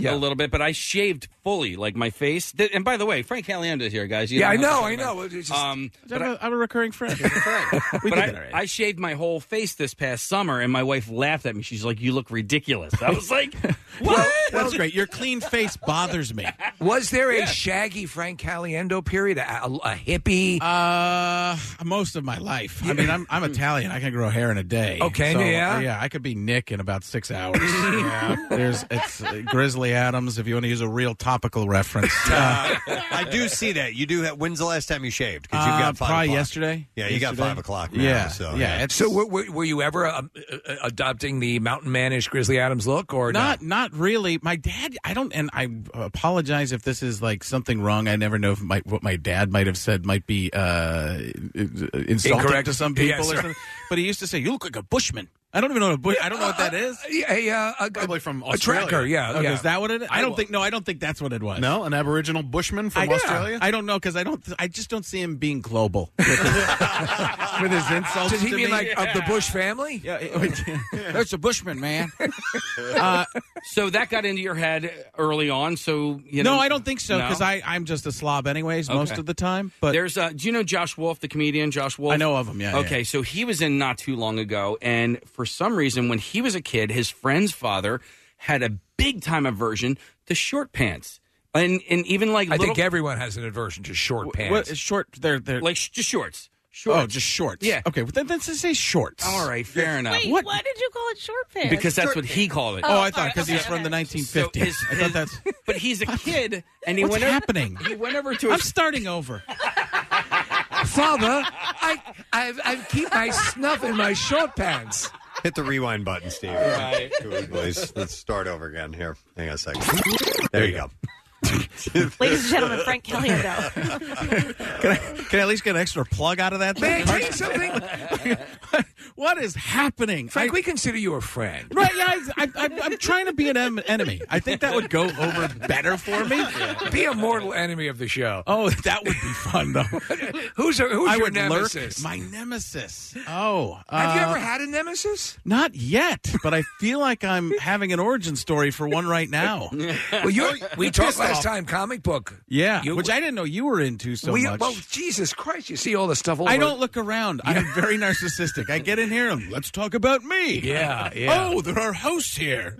It's huge, yeah. We had no idea you were such a... Well, I grew up with cartoons, and all the comic book people are really mad at me because of the cartoon. I grew up on the Super Friends and the 70s Spider-Man stuff. So, that's the worst. I'm like, that's my childhood. It was your entree. Yeah. That right. Meanwhile, at the Hall of Justice. Later, at the Legion of Doom. That was the greatest announcer. Yes, Because- that's right. The Wonder Twins. Yes. Yeah. Wonder Twin powers activate. Shape of a donkey. Form of donkey spit. Why? We don't know. We need Gleek to combine. So, but the announcer, the writing was so bad in those 70s Hanna-Barbera cartoons. It was terrible. That the announcer would just say what was going to happen, and then it would happen like, later, at the Legion of Doom, Lex Luthor plans to take over the world. I have a plan to take over the world. Meanwhile, at the Hall of Justice, Aquaman prepares a peanut butter and jelly sandwich because he's off his keto diet.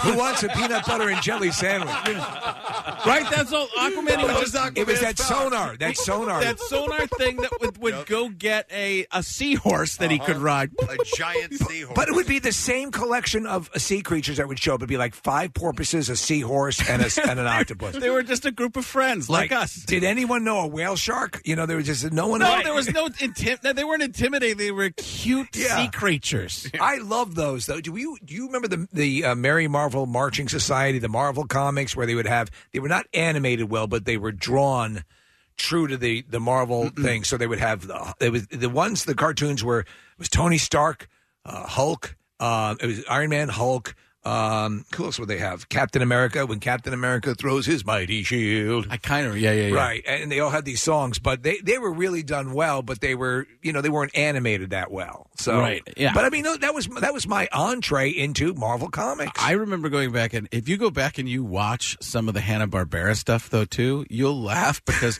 they'll, like, use an arm from some other cartoon that they didn't color in or something, and they're like, we're out of arms. Just throw this one in here. It'll go faster. No. Right. And like Wonderbug, or not Wonderbug, that was a Sid Marty Krofft Speed Buggy. Yeah, was just all yeah. He was just all the Scooby Doo people with different clothes on and different hair color. Yeah, like it was that Shaggy simple. was there. Yeah, sure. Well, like I'm just a different kind of hippie right now. Who did Casey Kasem play in the Justice League? Was he Robin? Yeah, he was Robin. Right. And originally they had Adam West. I shouldn't say originally. There were different intonations of those cartoons. Yeah. But to listen to Adam West just go, fine citizens, we must. Like, he was, like you could tell he was kind of bringing it up even a little bit more than his 60s Batman series. But I just, the Super Friends, and then they went to this place called the Universe of Evil. Right. And that was where Superman, they were all bad versions of themselves. Aquaman had an eye patch. Why not? Because an eye patch is evil. Yeah. People with one eye, they're just evil. Yeah. Yeah. It's, but yeah. So I grew up with some of those, and they all knock me because that's where I go. I would get some of the comic books as a kid. So you get crap for that? Well, it's something they can make fun of me. Yeah. Because everyone, some of these, they get a little too crazy with this stuff. Yeah, well, I think so. But they love the comic books from the comic origin. Yeah. It's that. And I came in on cartoons first and then kind of went backwards. That's what my daughter's doing now. She broke her elbow. I was talking to Marissa about this, and she broke her elbow on her birthday last year at a trampoline park. And she's a gymnast, so she's done all that stuff, and she breaks it on her birthday. It still hasn't quite healed yet. There's something funky going on there. That sucks. Yeah, but she's gotten into comics and the MCU and all that kind of stuff. We might have talked about it some last time. Yeah, that's awesome. With Seth MacFarlane. Yeah. Which is incredible. I don't think she'd done this the last time. So there's a comic called Spawn Kills Everybody. I love Spawn. Okay, but it's like the cartoon. I'm not familiar with this one. On every page, he just kills somebody else. So he goes in, and it's like, I think the origin of it is he's at like a Comic-Con or something, and everybody's dressed up like other characters. So Spawn just goes and offs everybody. She got to color in Spawn's cape for the next issue. So wow. Yeah, I have video of that, and Todd just spends so much, and she loves it because for people who don't know, Todd McFarlane, he just got the. I mean, Todd McFarlane. Yeah. Oh, did you say Seth? Yeah. Even he gets it screwed up. Yeah. No doubt. But he just got the rights because he has McFarlane Toys. He does all those figures, the sports figures, but he's got the rights to DC, I believe, at the New York Toy Fair, and he's got like Harry Potter and Game of Thrones. Wow! So it's you're multi millions of dollars. Oh, ridiculous! And he's the nicest guy in the world. But when you're worth hundreds of millions of dollars, you can be happy. So, does he live in your? Does he live? He lives like a couple miles away, just down the street. I didn't even realize that his office is on the same street that I live on. Essentially, what's his house? What's his place like? I've not been to his house yet. Should just show up. Yeah. Well, I heard when he was really trying to push Spawn years and years ago, there used to be a Spawn trailer that was. I think he had a funny car too, maybe. Wow. So they're making another movie, you know. I think it's what's his name? Really good when I can't think of a name. Jamie Foxx. I believe Jamie Foxx was in talks for that. Not through. He would be good. Yeah. There's producers. Somebody can Google it. I'm curious as to why you haven't focused on doing more voice work in your career. Because I don't think I've been very good at it. When I first went to LA. I disagree. You're right, probably. See, we are friends. I think when the impressions are pretty good. But so's the voice. You can act and you can. I was a terrible actor when I first went to L.A. Though I got there and I would do all these impressions. Then they had me read something, and they're like, "Okay, now maybe make it seem like you're in a scene, like instead of reading." I'm like, I'm not. I thought I was doing really well here because everybody was quiet and focused. Act? Yeah. Have you ever looped dialogue for somebody? Probably some small things, but never in the movie stuff. Because I think Craig Schumacher does the Barney, Don Knotts, and does he still do this? He looped his dialogue for some of his dialogue for Pleasantville, and he'll show up in Family Guy when they need a random Don Knotts. You know, speaking of Seth MacFarlane, like he'll call up Craig Schumacher and he'll do whatever. I think I told you this before. Family Guy had me come in and do something once, and they didn't like it, and they never called back. Really? Oh yeah. It was a De Niro, and I was like, "Hey, what's going on here?" And they're like, "That doesn't sound like him." I'm like, all right, I guess I shouldn't make a living at this. I don't know. I didn't take any offense to it. I was just like, I've always been terrible at this. And I went and did a couple, Phineas and Ferb. I did one of those. In fact, you turned me on to Phineas and Ferb. I went to your show at the Borgata. And it was you and Jeff Gordon were talking about this show. And I thank you for that because I love that cartoon. It's brilliant. Mm-hmm. And they have another show now. Those guys did. Disney only does a certain amount of shows because then they have to pay people a lot more, I believe. They don't like that. Yeah. But there's I'm having trouble with recall this morning, which is really great. Maybe taking some notes, some note cards would help out. Sure. But what I'm doing now is filling in the blanks with just talking until somebody says me and change the subject. I have a question for you. It's like A Beautiful Mind. You're seeing words, but they're not coming together. Yeah, and they're in a different language. That's part of the issue. Frank, can you sing? Not. I mean, right now. Could. I probably could. I can show you the world. I don't know why that came. You ain't never had a friend like me. What's this, Genie? Okay. Let's a little. I could, but I can't. Once the music starts, and I always found that on American Idol. You ever notice people can sing pretty well when they're just doing it a cappella? Sure. But once the music comes in, you have to hit the beats and then you have to think for stuff. Yeah. And I really struggle when I have to sing to somebody else's timing. Yeah. That's a big problem I have. So I can't, like when I had that show in Vegas, I had a band that was there. It was almost like making fun of Vegas shows. Right. But they would kick into stuff. I'm like, do I start now? And now it's Jeff Goldblum doing Hakuna Matata. Hakuna Matata means no worries.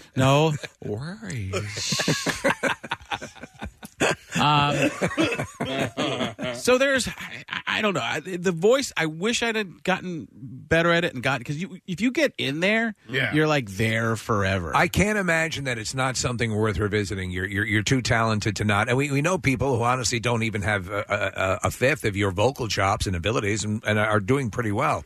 So yeah, I mean, but they have the confidence in it. That's part of it too. And I live in Arizona. So yeah, that's true. You can phone everything in, but they like you to be there unless you are one of those people that's been around forever. Yeah, right. And Maybe eventually, when I'm 80, I'll get an old man. Here's Jeff Goldblum old. Hey, Well, you can be. Maybe they can cast you as the clown in Spawn with when they do that. That's a cool character. Yeah, I'll take anything. Who am I kidding? I'm not going to be picky. Well, have you guys seen this show, Umbrella Academy? Yeah, just talking about it. Just finished it. I watched the first episode and tapped out, and then these guys continued watching. You didn't like it? Well, they convinced me to go back to it. Oh, it's so much fun. I'm in love with it. There's an actor in there that was in Mindhunter. His name's Cameron Britton, and he plays Hazel and Cha-Cha. Yeah. The way he talks is so interesting. Yes. And he plays in Mindhunter, he plays this serial killer. The first one? But is there more than one Mindhunter? Well, no. The first serial killer that he meets. It's the big guy in the jail. It's the same guy. That is the guy who we were talking about. We were talking about Dan Cummins. Yeah, he's a genius.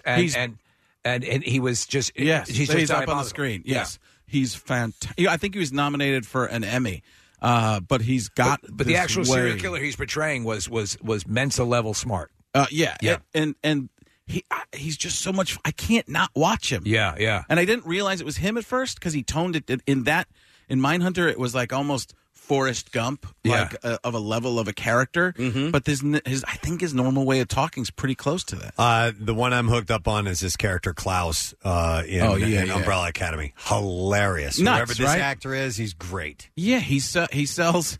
Well, he's drugged out of his mind. Yeah. And he sells it so well and just keeps doing. He's so into the character and he's so into the scene that you're going, this guy's not acting. He just lives in it. He's fantastic. I'll tell you who's really good is the guy I don't know if you've been watching Gotham, which is coming to a wrap up, but the guy who's playing the Joker. Oh, he's fantastic. Is fan-freaking-tastic. You know, and I try not to advise people. You got to watch this show because there's so many goddamn shows to watch. It's impossible. A friend of mine is on that show. He's Solomon Grundy. Yeah. Are you kidding? Drew Powell. He's great. Oh, yeah. Drew Powell. And he was a great Solomon Grundy. Yeah, he was Butch Gilzine, who it turns out he actually dies for like the third time because that's what happens in superhero shows. Yeah. But then they give his, I can't remember his alter ego name, but it turns out he's the guy who turns into Solomon Grundy. Steve and I have professed that these the MCU in particular, when these movies come out, these are like what concerts were when I was like a teenager. Like you get that excited about when the movies are coming out and going to see them. You know. Well, I rented out a theater for the podcast I'm doing, the Comic Playground podcast, because. We're just going to go there, and then we're going to live stream, talk about it that night. Really? When right after it comes out, so Captain America, or I mean, Captain Marvel? Yeah, Captain Marvel. Did I say Captain America? No, I did. Okay, I heard you say it. I didn't know if I'd said it, and I've gotten so many names wrong or not remembered them this morning that it could have been anything. Mark. So we'll go do that.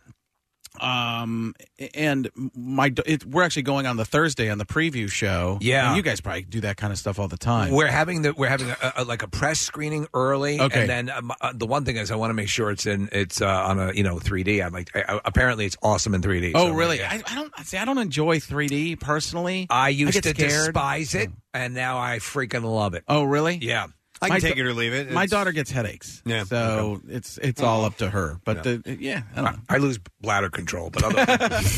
It's that's cool. So, have you ever considered? So, with the podcast that you're doing, have you ever considered taking that out on the road?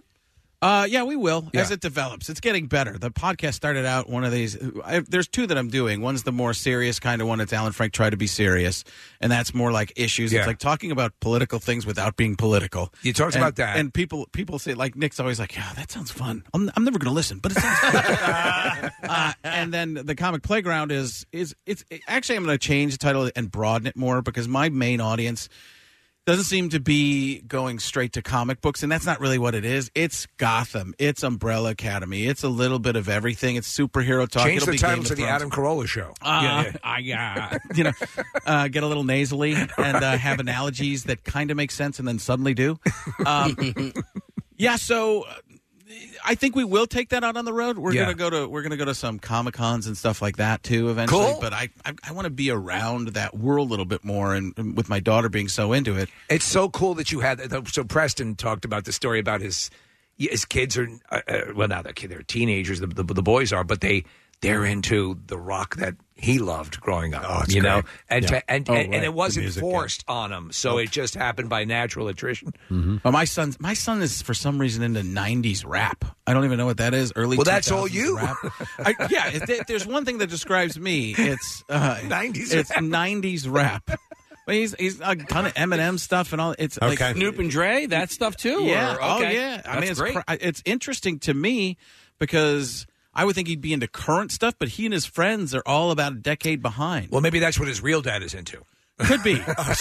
Unless you saw him, and then you'd be like, "Oh no, that's Mini Frank." Now, Nick, you had some things you were talking about we were going to do before, and was I just too interesting? Yeah, you just Yeah, talk way actually, too you much. were. Yeah. Dude, I mean, we could time-wise, we Well, got. you guys have other stuff to do. I'm not trying to. No, we we'll have a save it for another conline. time. We just wanted to remind people what a good friend you were. Yes, that is recurring cool. friend. Yeah. And, by the way, we should plug both appearances this weekend because it's Parks tonight and then tomorrow in AC. Yes, Parks and Ben. Is it Ben Salem? Yes. Is that Yep. where the Yeah, Witch yeah. Trials were? Yep. Is Yes, that where that? Ben Salem The Witch Ben Trials. Salem Witch Trials. Yes. Legendary. Ben Salem 5. Is that That's another thing? So Parks tonight.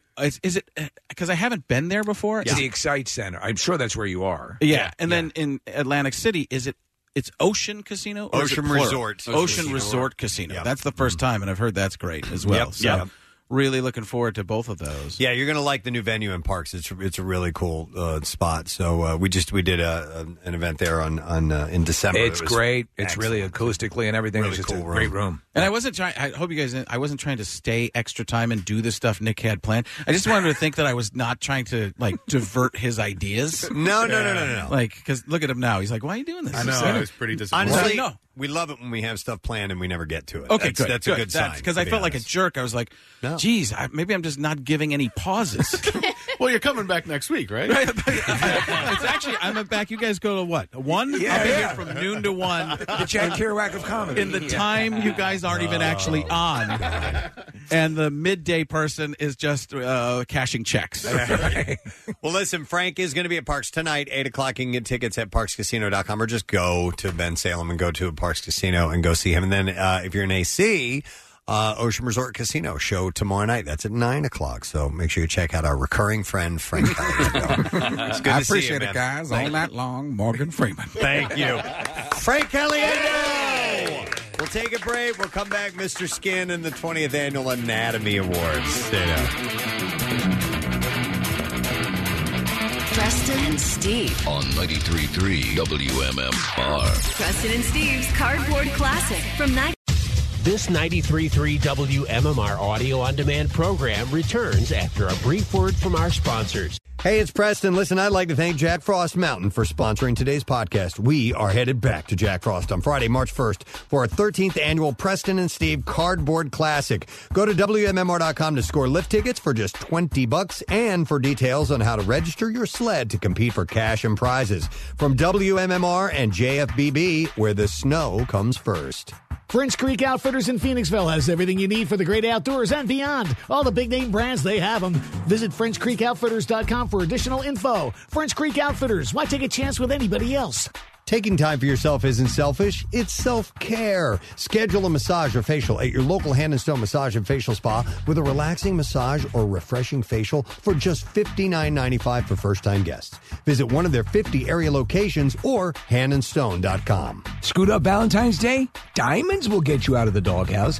Make it up to her with Steven's Angel Heart Diamond Necklace for only $128. Online at IHateStevenSinger.com or at the other corner of 8th and Walnut. Steven Singer Jewelers. One place, one price. This is the Preston and Steve Show podcast. Sunday, the Academy Awards are coming up. So that is this Sunday, right? It is this Sunday, yeah. Well, the hostless Academy Awards. That means that it is time for a different award ceremony, and 20 years strong now for this. It's hard to believe. And I think As long as we've been on air. I think we've been talking to him for that long. Yeah. Please welcome to promote the 20th Annual Anatomy Awards, Mr. Skin.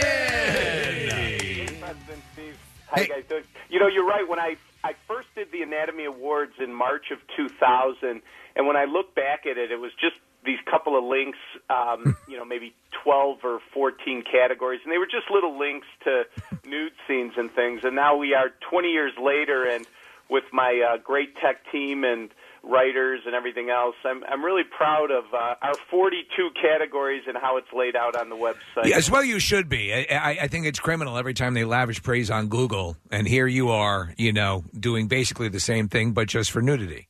Well, I hope I could roll out some of my own red carpet for you guys in this award ceremony. We would listen, I got to tell you, looking at there's just a wealth of nominees this year, and there's I think a wealth of surprises. And honestly, we keep saying it every time you're on, but this has been a banner year. This has been a banner year, but this has been a banner year again. Yeah, well, listen, it's really getting easy because way back in 2000 when I first did this, there were only probably around 20 shows that had nude scenes, female nude scenes back then. I combined television and movies because it's all the same to me as far as I'm concerned. But now here we are in 2019. Last year, 2018, there were 144 shows across all those platforms like Netflix and Hulu and HBO, Showtime, and 144 shows that show female nudity, not to mention all of the movie stuff. So what's fun for me with my Anatomy Awards is we watch all of this and bring out the crazy, wild, fun stuff that most people don't even know existed, and it's really fun to curate this stuff for the website. I mean, you're going across all sorts of everything from TV to movies to reality shows. Yeah. Yeah, right. Yeah, stuff happened on reality shows. We had our best accidental nudity of the year, and it's usually going to come from a reality show because in this case it was Omarosa on Celebrity Big Brother. So that's on CBS, but they did a live stream on February 9th of last year, and she was wearing a robe with no bra, and it truly was accidental because if you watch the scene, her robe gets caught in the chair, and her whole right breast pops out, and it's just only because it was live did we see it. They didn't have a chance to edit it. Just to clarify, you actually have someone watching the live stream of Big Brother? Yeah. Well, we recorded it because, you never know, and there we had it, Omarosa right breast. That was our best accidental nude scene of the year. Okay. All right.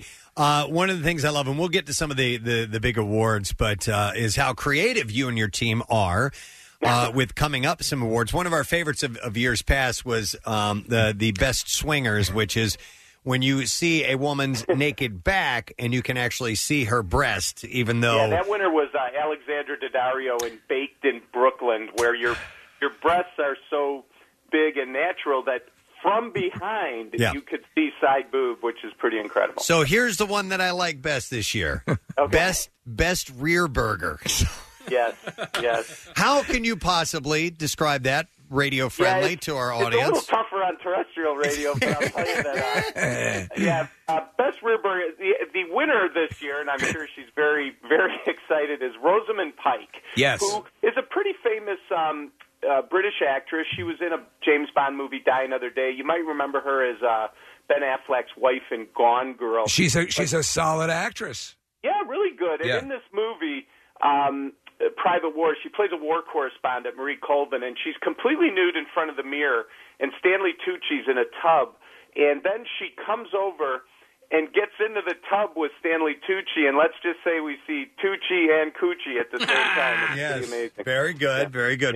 Yeah. But from the rear, as she's bent over, so that's the best rear burger. Yeah. Well, we're always and quite frankly, that's very rare and shocking. But it was something that we saw, and we were like, oh boy, that's got to be an Anatomy Award. So. Okay, how about the best Gooper Scooper? What's what exactly is that? Okay, so the winner is Josephine Decker in Room 104. Uh-huh.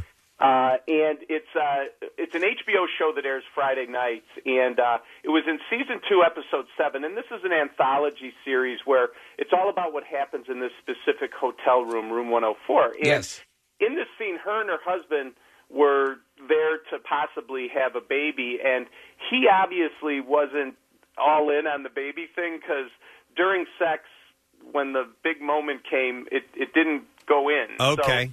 So, she ended up kind of doing it herself, let's say, with her. Wow, okay. Yeah. That is crazy. I know what you're saying. Yeah. Scooper, and it's a very graphic scene, as you can imagine. Yeah. And again, something you guys probably missed, but that you could watch. It's almost, though, Mr. Skin, it's almost a direct ripoff of a scene that I remember from Petticoat Junction.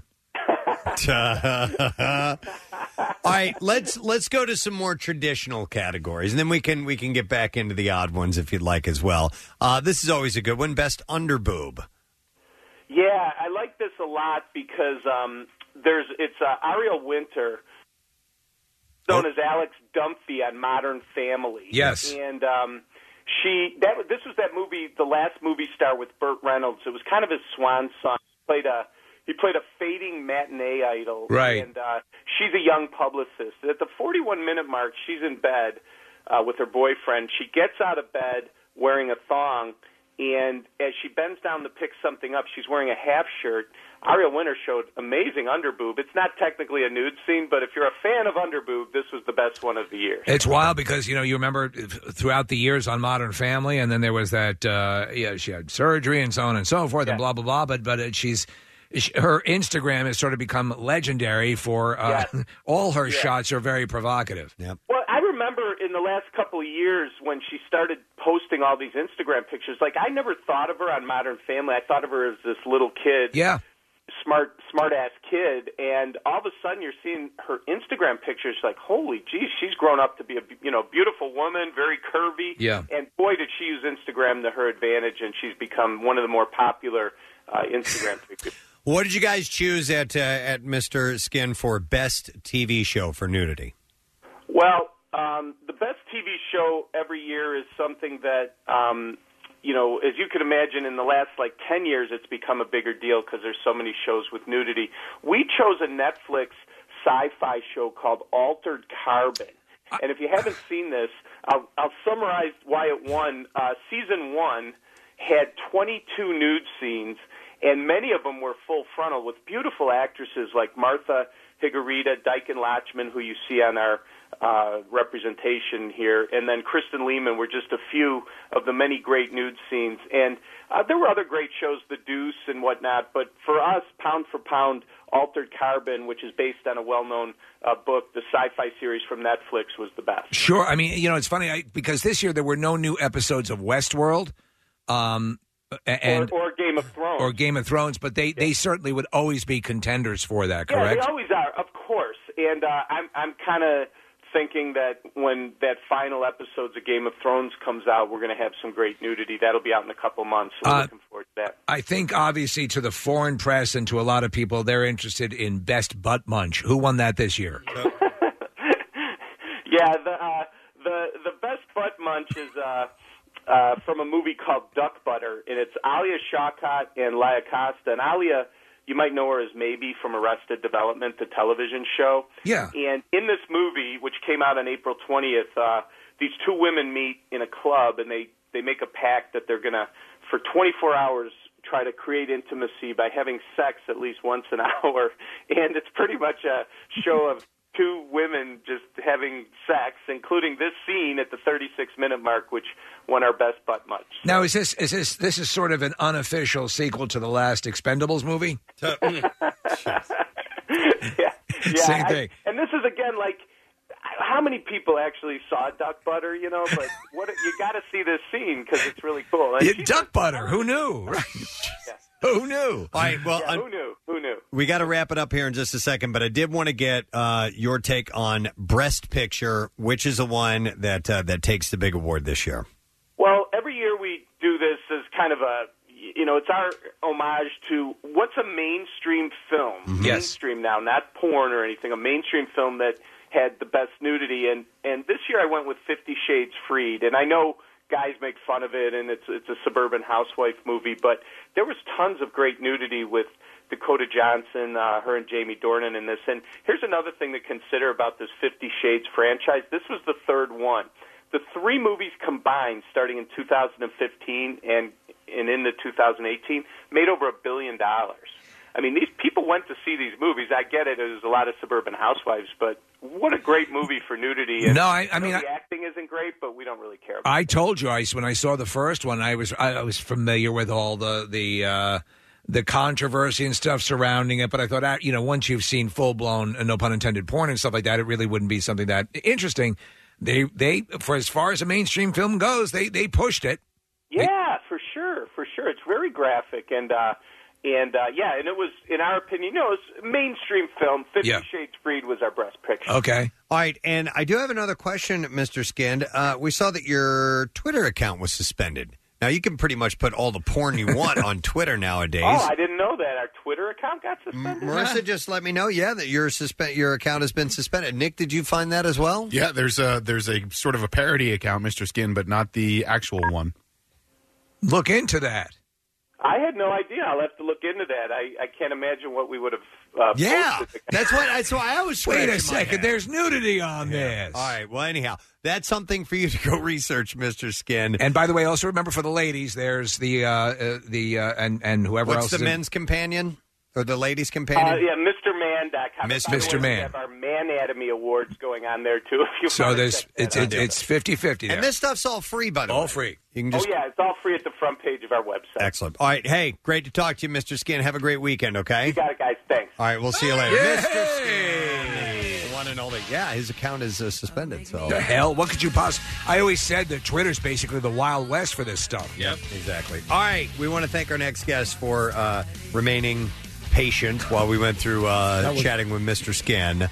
But he's back in town. He's going to be at Helium Comedy Club. He's a friend of the show. Please welcome Rich Voss. Hey! Thank you. I mean, it was all those naked pictures on the screen here. Yeah. Your audience, look how many quarters they're going to say. They don't have to go to the quarter booths today. No, Yeah. just, It's all good. How's it going? Last Good. time I saw you guys was during the food drive, Camp and Out it was Fun. so much fun. Yeah, we love that you do that, man. It's so cool. You had a great set, man. Thank you. You know what? I've seen you before, but I was really enjoying your set that night. Oh, thanks. But the audience was so pumped. And where you guys did it this year compared to the other time I did it was such a better room. Oh, cool. Good. You know, it just set up better. Yep. The audience was great. It was a lot of fun. Cool. And all the comics on the show, I mean, DeRosa and Katz and Attell. I mean, just it was so much fun. It means a lot too that you guys do that and take time out of the schedule because it's very cool. And it was, everyone was raving about it. So, but it's good to see you back, man. Thank you, thank you for having me. And yesterday I celebrated 33 years sober. Wow! Thank you. And life is great. Yeah, Casey just celebrated 7 the other day. Yeah, he told me 7. That's great. Yeah, it's a good start. What do you mean it's a good start? 30 days is a good start. Yeah. A week is a good start. We were talking to you about. I think one of the times we had you, we were talking about and you've always been very candid with. I mean, there's some wild stories in your arsenal of how bad it had gotten for you, and then when you hear those. Juxtaposed to seeing you coming around the way you have in life, and then you look at like poor Artie Lang, who's fighting fighting this demon. Such a great, talented guy, just keeps getting him. Some people, they just say some people are sicker than others, and you never know. Something might turn around. Something this time might, It's hope springs eternal. Whatever that is, you said. I agree. I don't follow Nietzsche's. You're not big into Nietzsche. But no, I shot an hour special. At a 12-step convention, which has never been done before. Wow! It was it's a big. They have conventions all over the country. Yeah. Different fellowships, and the first time they ever let cameras in, I shot. We don't show the audience at all. No. I call it anonymous. But Right. it's amazing how great the audience. It's amazing the fact that you're up there and they appreciate everything, and you don't have anybody no drunks in the audience out of control. I'm not saying most clubs do. Most clubs don't. They're Let me usually ask under you: when control. you were doing, when you were first starting out, I'm just trying to figure out if you were in your active addiction when you were first starting out. The first couple of years, I was partying, and I mean, I stunk. I stunk as a comic, 2 months ago. I'm finally getting good. But, I was doing it. We were partying and, just It sort of going lent around. itself to that, did it What's not? that? It sort of lent itself to that. Yeah, but I was at a different level. Like, people were drinking and I guess doing coke. But, if I saw somebody doing coke, I go, "You're doing it the wrong way." You're wasting it. It's like reading a book backwards. What's wrong with you? Get with the program. But and I was a creep, and I talked about this in my special. I used to go to garage sales. I don't know if I ever told this story here, and I used to go buy like golf clubs, like a set of like old $5 golf clubs. You see it at every garage sale, like old Wilsons or rusty golf club, whatever. And I'd buy a set for $5. Then I'd go to the drug dealer in town. I go, look, give me this much on credit, and I'll leave my clubs as collateral. Oh my God! Right. Do you know how many drug dealers in my hometown got crappy golf clubs? All over town, I was dropping off golf clubs. Wow. It's funny though, Rich. You always think, man. So you see these creative things that or you see these guys who do these things, and these criminals are breaking, and they have this incredibly inventive way. It's like if that attention could be turned to something creative. Yeah. But you're not in that mindset to be able to think that way. Well, when you're an actor, but, that's one thing I love about comedy, being a comedian. Like, you have club owners and managers and agents and this and that. And whether you get along with them or don't, or they're positive or negative, the one thing no one can take away from you is your creativity. Right. You always have that, whether you're a working comic and you know what I mean? And that's the great thing is when you can keep creating. Sure. I watched Ray Romano's Netflix special last Sorry. night. No, I'm only kidding.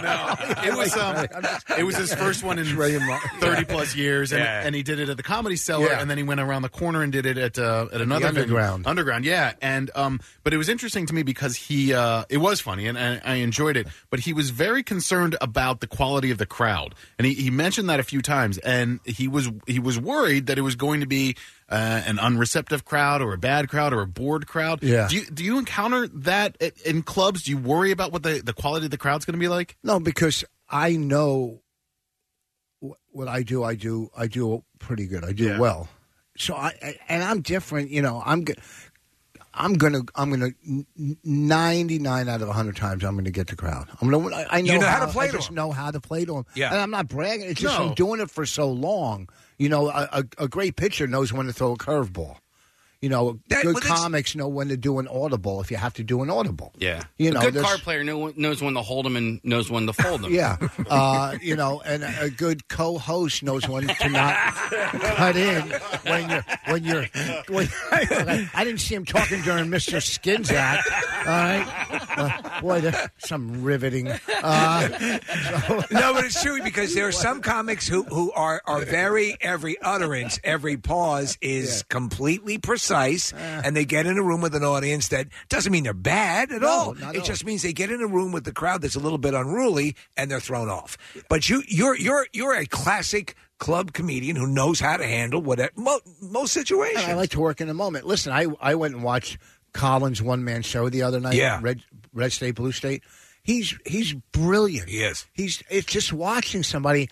And I text my wife, and I go, I just saw Colin. I go, it was so good. I want to quit comedy. and she said, well, at least something good came out of it. Right? And we love your wife, by the way. She's awesome. Yeah. You watch all different styles, and I'm watching Colin, and I'm going, this is just brilliant. I saw some of Ray's stuff. It was funny. And Ray, it's tough when you're doing that much TV to stay on top of comedy. Yeah. And Ray's very different. Ray's always been funny, though.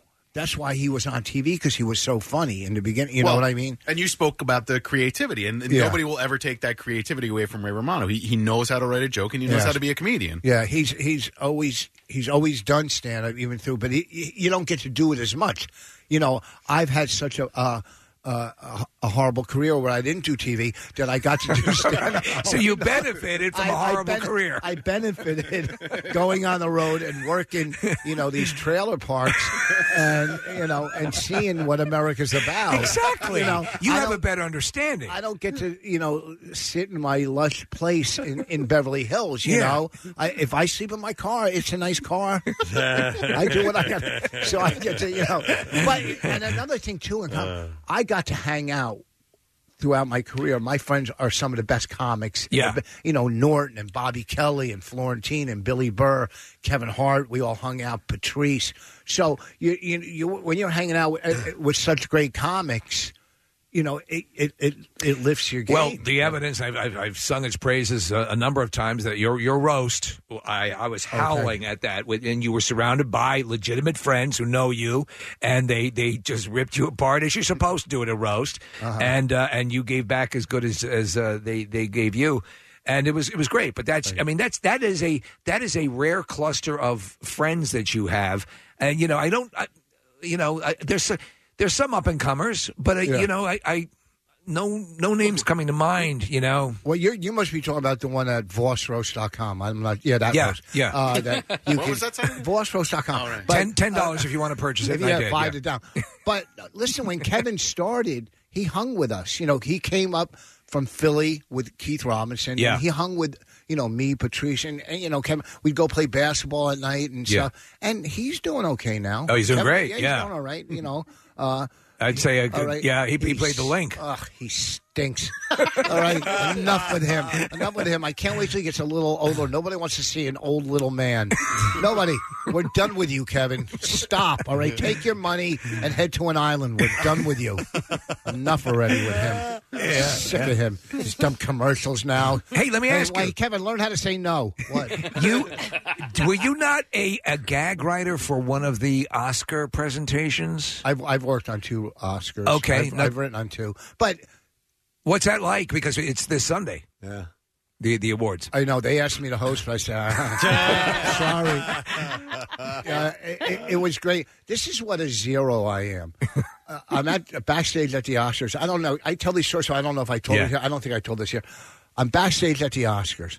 So Dustin Hoffman is standing talking to Barbara Streisand. Okay. That's pretty cool. So I walk over. I did a show. I had 4 lines on a show years ago called American Dreams. It was about American bandstand. In the 60s. Yeah. Brittany Snow was the, I remember, And I played Lenny Bruce. I did 4, you can look up. I walk over, I have my back to Barbara Streisand, and I say to Dustin Hoffman, I also played Lenny. I compared my 4 lines to his Oscar-nominating performance, and you wonder why nothing's going on in my life. Yeah. And I walked away, and I go, I hate myself. Why would I say something like that? But you don't know what to say. No. Like, there's certain people. Like, I did a function, and Bon Jovi was there. Yeah. I'm not a big Bon Jovi fan, some of his stuff, but I'm looking at him, and he's walking around, and it's like there's like angels following him, and I'm staring at. I can't stop staring. I'm like a stalker throughout the day. Yep. Some people are that magnetic or something. You know what I mean? And you stand next to Dustin Hoffman. What am I going to say to Dustin Hoffman? But, hey, you know what we have in common? And he's thinking nothing. We both played Lenny Bruce. I played Lenny too. But that's the big Terry. Been there. Oh man. Yeah. We have a friend who met a band, and she still to this day when I see her, because I only see her a couple of times a year, I go, thanks for the music, because that she said that to Better Than Ezra, and she was like, oh my God. Thanks for the music. Why not? I was thinking about this the other day because one time at the Red Hot Chili Peppers were playing a show. I was on the side of the stage. Chad Smith came over, started. I went over and initiated a conversation with him, and it led down the path of me talking about something that was really boring him, and he wanted to get away. Right, I could tell that, and I let him. And I was thinking about this yesterday. I'm like, you know what? I didn't have to talk to him. No. I only talked to him because I wanted to talk to him, and it wasn't because he needed someone to talk to. Yeah. You know what I mean? Yeah. If I was there to help him with something or offer something up that he may have needed at the time, that would have made sense. Chad, but I'm only doing this just for me. you. Yeah. So I think I'm going to stop doing that. You know, you put yourself in the scenario because you're going to end up with. You have nothing in common. It's so self-centered and narcissistic. You might as well just run for president. When I first met Bonnie, she was doing. Bonnie was in L.A. doing alternative rooms. Sure, mostly some. And she was, and my audience back then were animals. I hate them. I hate it. Why can't I get Brian Regan's audience? But anyhow, right. So she's doing shows with me, and it's tough. She's having. Well, finally, we're in at a club in Cincinnati, and she has a great set. Right after doing these animal rooms, And at the end of the set, she raises her hand and yells, "Good night, Cincinnati," like she's working a stadium. All right? And from now on, "Good night, Cincinnati." Shut up! There was 200 people. The entire city. That's what you say right before you go to bed. Yeah. Good night, Good night, Cincinnati. Cincinnati. Yeah. Thank you. Thank you. Good night, Cincinnati. Yeah. Oh, my Thank God. you, Ground Round. The Christmas party at Gotham, and there's a long hallway, and she threw somebody a kiss as she was leaving, like a friend. Yeah. I go, "Are you running for mayor? What is wrong with you?" Hey, if you're just jumping in, it's Rich Voss, who is in our studio. He's going to be at Helium Comedy Club tonight, tomorrow. There are 2 shows each night. Rich, we have a caller on the line we're going to go to as a guest real quick, so we're going to chat with you some more. But he's promoting the movie Toy Story 4, which is coming out in June. So Yeah. a ways off, but I'm glad we're talking to him now. He's been in every single Pixar movie made. He's the good luck charm. He is. And, of course, in Toy Story, the series, he plays Ham. Most recently, I guess, we heard him as the return of the Underminer. Yes. And Incredibles 2. So please welcome John Ratzenberger to the show. Hey, John. Hey. So, what is it? Is it Pat's or Geno's? Oh, man. There you- the perennial question. You pretty much got to do both. I mean, they're right across the street from each other. Have you ever had either one of those, John? Oh, I've had both of them. I did a motorcycle, cross-country motorcycle charity run once from New York to Vegas, and the first stop was right there. It was Pat's. Yeah. It was run by a guy named Pony Joe, and he was a Harley rider, so he joined in on the ride for a little bit. It's an incendiary topic. It really is, because then you got to go with, there's also Geno's and D'Alessandro's, and there's Jim's and everybody's got their Scubby's. it's sort of like a Rorschach test of what your personality's like, what sandwich you favor. Next time you come to town, we'll hit the other joints. All right, John? We'll take you around. Well, personally, see, I make the best Philly cheesesteak sandwich. You do? Yeah, I do. And also, I make a great Italian sausage sub. My kids are always requesting that. So you have some culinary chops? Oh, geez, yeah. Yeah. Well, I was a latchkey. Coming home, my mother worked in a factory. My dad drove a truck. So coming home from school, it was just me and my sister. Right. And here you are, 6, 7 years old, cooking for yourself. Wow. So, I remember I put bacon on everything. And my favorite, my pièce de resistance was peanut butter and bacon sandwich on an English muffin. That sounds pretty good. I think, honestly, when you can let your kids play with the oven, that's just the best. Well, you need to send us your recipe, John. Well, that's just it. Peanut butter and bacon on an English muffin. No, I meant for your cheesesteak sandwich. That's the recipe. That's it. The recipe is in the name of the sandwich. Oh, my God. Well, listen, John, your publicists are going to kill us if we don't talk about the movie. So I would love to keep going on about bacon and peanut butter, because it does sound quite good. Well, the movie's not until June. We got plenty of time. Well, let me ask you, John, is this a nail biter, or are you hoping it does well? Just say that again. Toy Story, at this point, it's a given. Everyone loves the series. And as you return to, and we've had a lot of the Pixar people in, the creators, the writers, everybody behind it. It's such a long process for them. It takes place over years and years, sometimes 3-4 years. When you go in and do your stuff, are you basically in and out in a day or two, or how long is the process for you?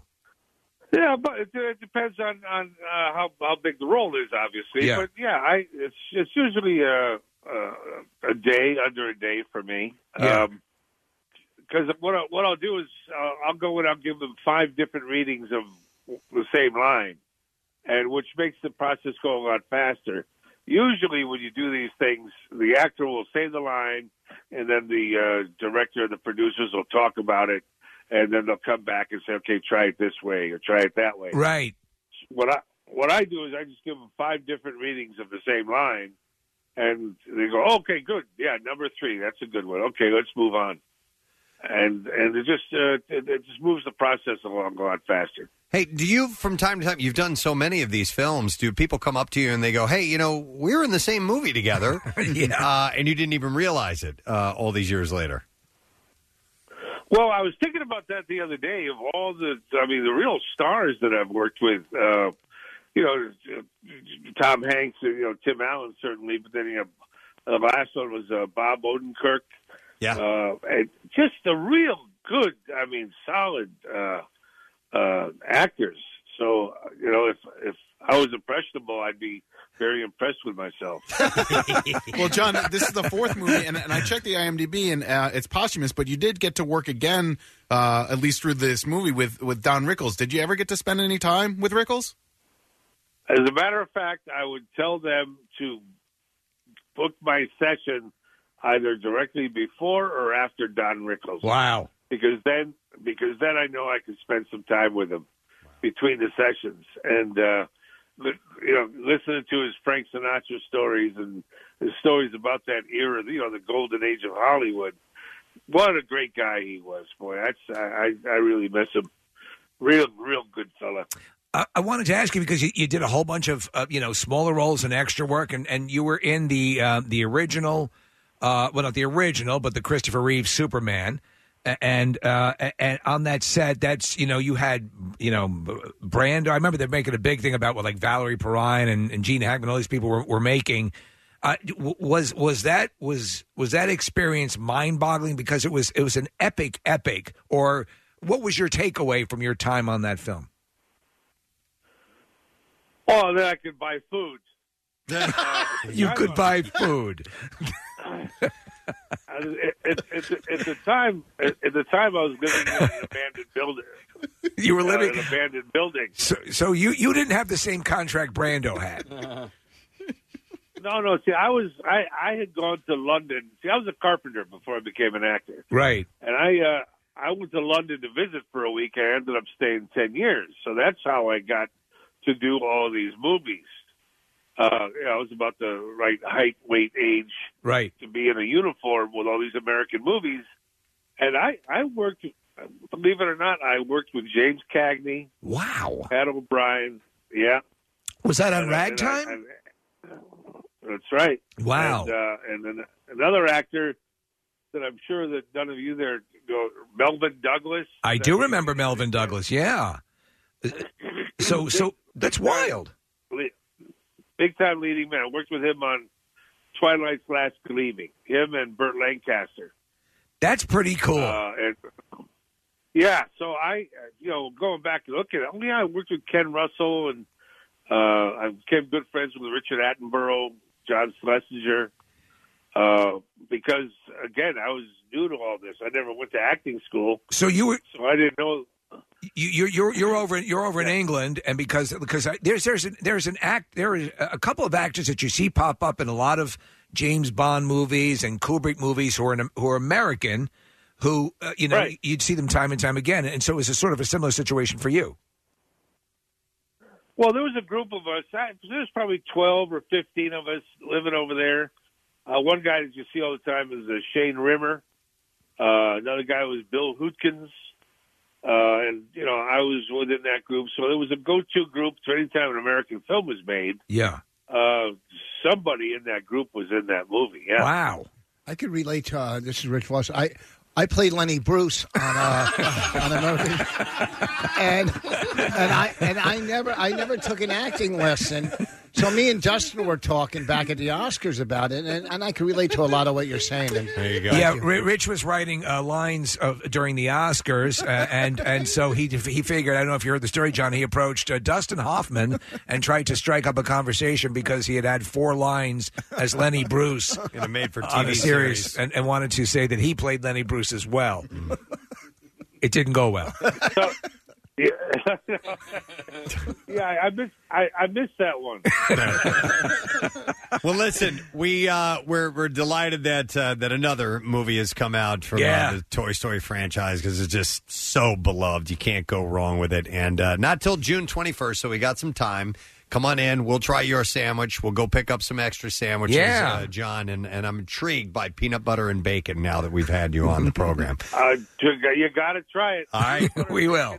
Done deal. Thanks for coming on. John Ratzenberger. Yeah. Take care. Ham. Toy Story 4, which is coming out on June 21st. Do you know how good Toy Story 3 was? Did you Oh, my see God. that? Loved it. How good. It was great. It was 10 minutes will kill cry you. your eyes out, endearing. It was- and I don't know how they're going to pick it up from there. Well, we were talking about I the was fact going to that- ask him, but he he was talking about bacon. bacon and peanut butter.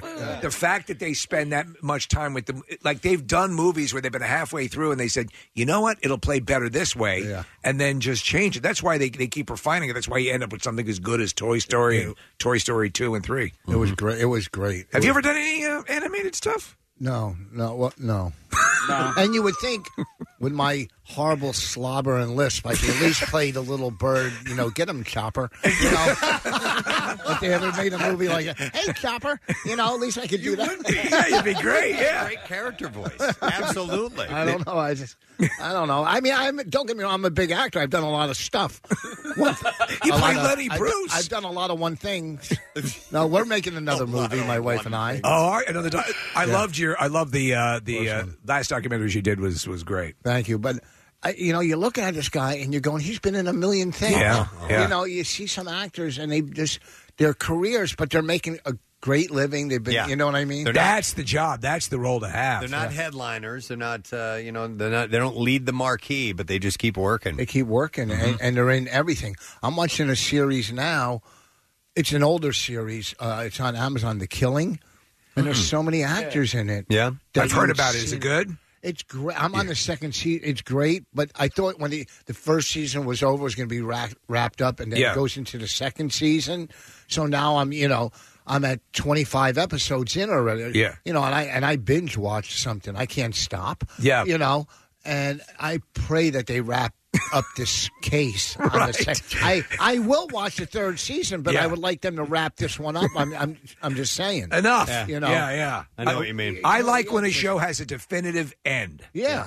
When they keep going on and on, no matter how good the show, I just disconnect after a while. I mean, Ozark, you know what's going to come up. Yeah. But it ended the way, but his wife now is going to be some, diabolical. Yeah. And that's a big word for me. That I even got that out flooding the room. Did you see The Bodyguard? Or Bodyguard? It was on BBC, Netflix. On Netflix. Oh, I don't know if I saw It's only no. 6 episodes. It has a beginning and end. And it's definitive, great. And it's Is it good? Really, really good. Oh, somebody mentioned that to me. Yeah. It's I really got good. those ones out of Luther out of England was great. Yes, with Idris Elba. He used to be the nighttime manager at Caroline's. Are you kidding? I worked with. I done 50 shows with him. Get out. He was the nighttime manager at Caroline's. Was he a good dude? The nicest guy in the world. Wow. The nicest guy. And I don't know if you ever saw that picture of him with his, down at the bottom. Wow. Can you imagine being that famous and also that? I mean, everything's going for you. Everything. That's the confidence he has. I hate to tell you this, too. What? He played Lenny Bruce. Yeah. And also another guy that worked Caroline's was from Sopranos. But you remember the character that hung himself in the garage at the end? Who is that? Bobby Cheech is his real name, something. But he was a character on there, and he. Was he the gay mobster? No. I don't know, but he also was like a manager. Okay. Okay. Wow. They all. How come you didn't end up on the Sopranos all the time? Because I was never a manager. I was always. I auditioned like a couple times. Yeah. And they kept calling me back. I was getting close. And the last time I went and I'm not a great, I wasn't used to going on these auditions. So I go in. I was the first in that morning to read. Yeah. And I at the time I wasn't good enough. But the casting director who I was reading with, started doing my lines. What?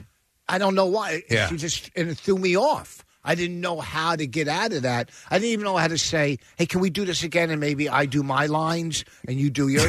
Yeah. I'm not. Then I was just some nervous kid. Now I would say, "Hey, but it just threw me off. And it was. But one time, I'll tell you a great story, real quick. I came back from Aspen Festival. I had all this heat. Right. But that's when my anxiety was so bad. I was around 4. I had bad anxiety. I've had it my whole life, but then it was. So my agent I'm supposed to go in and read for Fox. I go, I can't do this today. I just can't do it. She goes, you'll be fine. And I'm not, auditions are very uncomfortable to begin with. So I'm in there. You could see the sides of my hands. They're shaking, yeah. Yeah, pretty much. Just for me. They called my manager and said, we can never see him again. Oh, my God. Wow. What was it for? Do you remember? A series or who knows? Who cares? Lenny Bruce? Huh? Why would your manager tell you that? Because it made me laugh. Are you kidding me? It's funny. We could never see him. At least they remember me. Okay. If they ever need somebody that we can never see again, I'm the first one they're going to call. It's like that La La Land sequence, where they show them going up on the auditions. Yeah. It's got to be excruciating, man. No, but I mean, I've gotten stuff since then. I've done stuff, but I'm more comfortable. But auditions are like when you're on a set, it's easy because you have a director, you have a couple takes, do this, do that. I just did a movie, so and the director was great. It was so easy. It was my wife, but she's making. Besides our sequel, she's making another movie. Oh, that's awesome. So when you're on a set, it's different than going into just a room and reading with somebody who's done this all day long. Right. You can't connect with them, and they're already sick of it. And they usually don't give you much to go on either. You just gotta. You wing it. I've done them before. I hate it. It's horrible. It's not realistic. Yeah. No, what is real? Rich on stage. Because that's where he's most comfortable. And not only are you going to be Helium tonight and tomorrow, but you're back in 2 weeks. You're going to be at the Keswick. Florentine's going to be in town?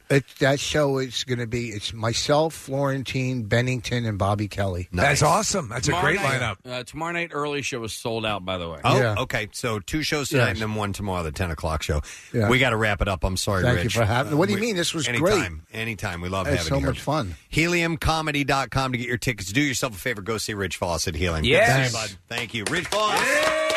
We got a break. Lenny we'll be Bruce. in a moment. Stay right there. Preston and Steve. On 93.3 WMMR.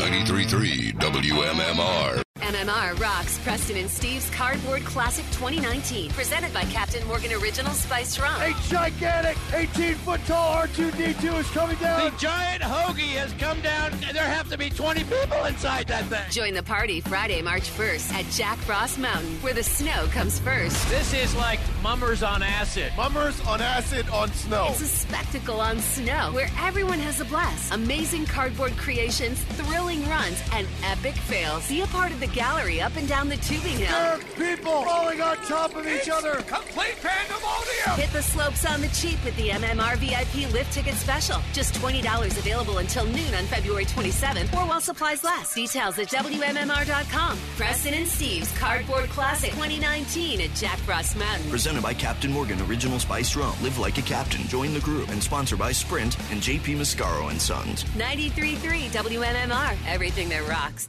I wanted to mention that we have a guest on next week, a couple of guests, but there's a screening of this film that they're going to be promoting next week that's going on this weekend.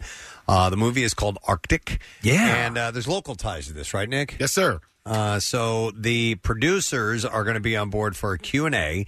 And next week, we're going to have not only the producers, but we're going to have the star of the film, Mads Mikkelsen, on the show. Love him. In studio? No, he is going to be on the phone. They are going to be in the studio. Will we have the phone in the studio? The that phone he's will on? be in the studio. Okay. And will run on the air. He's in London, unfortunately, Steve. We But will glue his picture to the receiver. Right. But Mads he's great. He was in Casino Royale. He's the main nemesis in that. He's Rogue in, One. Rogue One, you're right. Yeah. Correct. I loved him in Doctor Strange. Yeah. Yes. I love the great line, Mr. And he goes, Doctor. Mr. Doctor. It's great. But he's a really cool actor. And so there's a screening of this movie, Arctic, a couple of times over the weekend. Tonight at 7 o'clock at the Ritz 5. And then again on Saturday, there's two. There's a 4:45 and then a 7 p.m. screening at the Ritz 5. And, producers Aaron Scotty and Chris Lemoli, which I hope I'm getting the names correct. Lemoli. Lemoli. He just texted. Aaron just texted me. And his middle name is Holy. Aaron's from Conchi. Yeah, man. Which is cool. Yeah. Yeah, so he's grew up listening to the Preston and Steve show. These guys met each other in Los Angeles. They both grew up in Philadelphia, didn't know each other here. If I'm reading you right, this is basically the story of our show, this movie. I love it when, because Preston and Steve show has been on in Philadelphia for 20 years. So these guys grew up in this area, listening to MMR, listening to the Preston and Steve show, and then went out and did their own careers, and now they're having some success. Couldn't give us a part in the movie, though, huh? Couldn't give us a... Well, Casey, I got good news for you. This is just the first of the movies in the series. So they have a comedy coming out with Charlie Day later this year. So these guys are up-and-comers in the industry, and it'll be neat to have them in studio.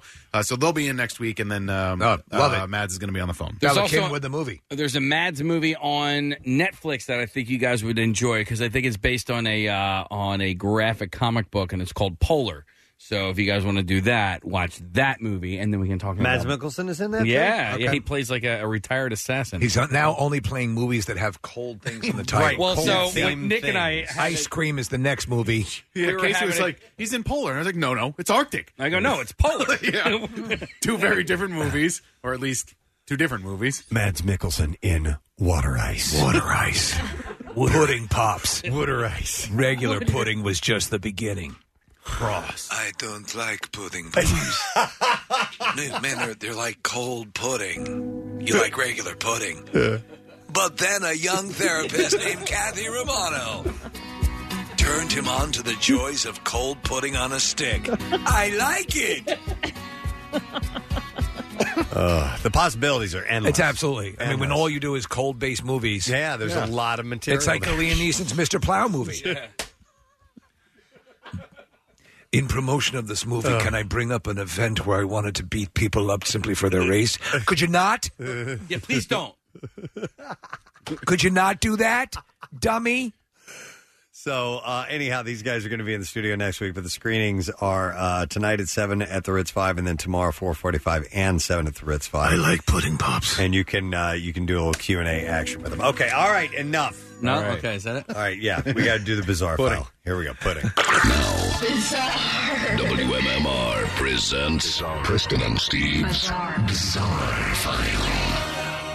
Brought to you by Jack Frost Big Boulder Ski Area. Mark your calendar for the Preston and Steve Cardboard Classic. Friday, March 1st. That's 1 week from today, friends. At Jack Frost, you can go to WMMR.com to grab lift tickets for just $20 through February 27th.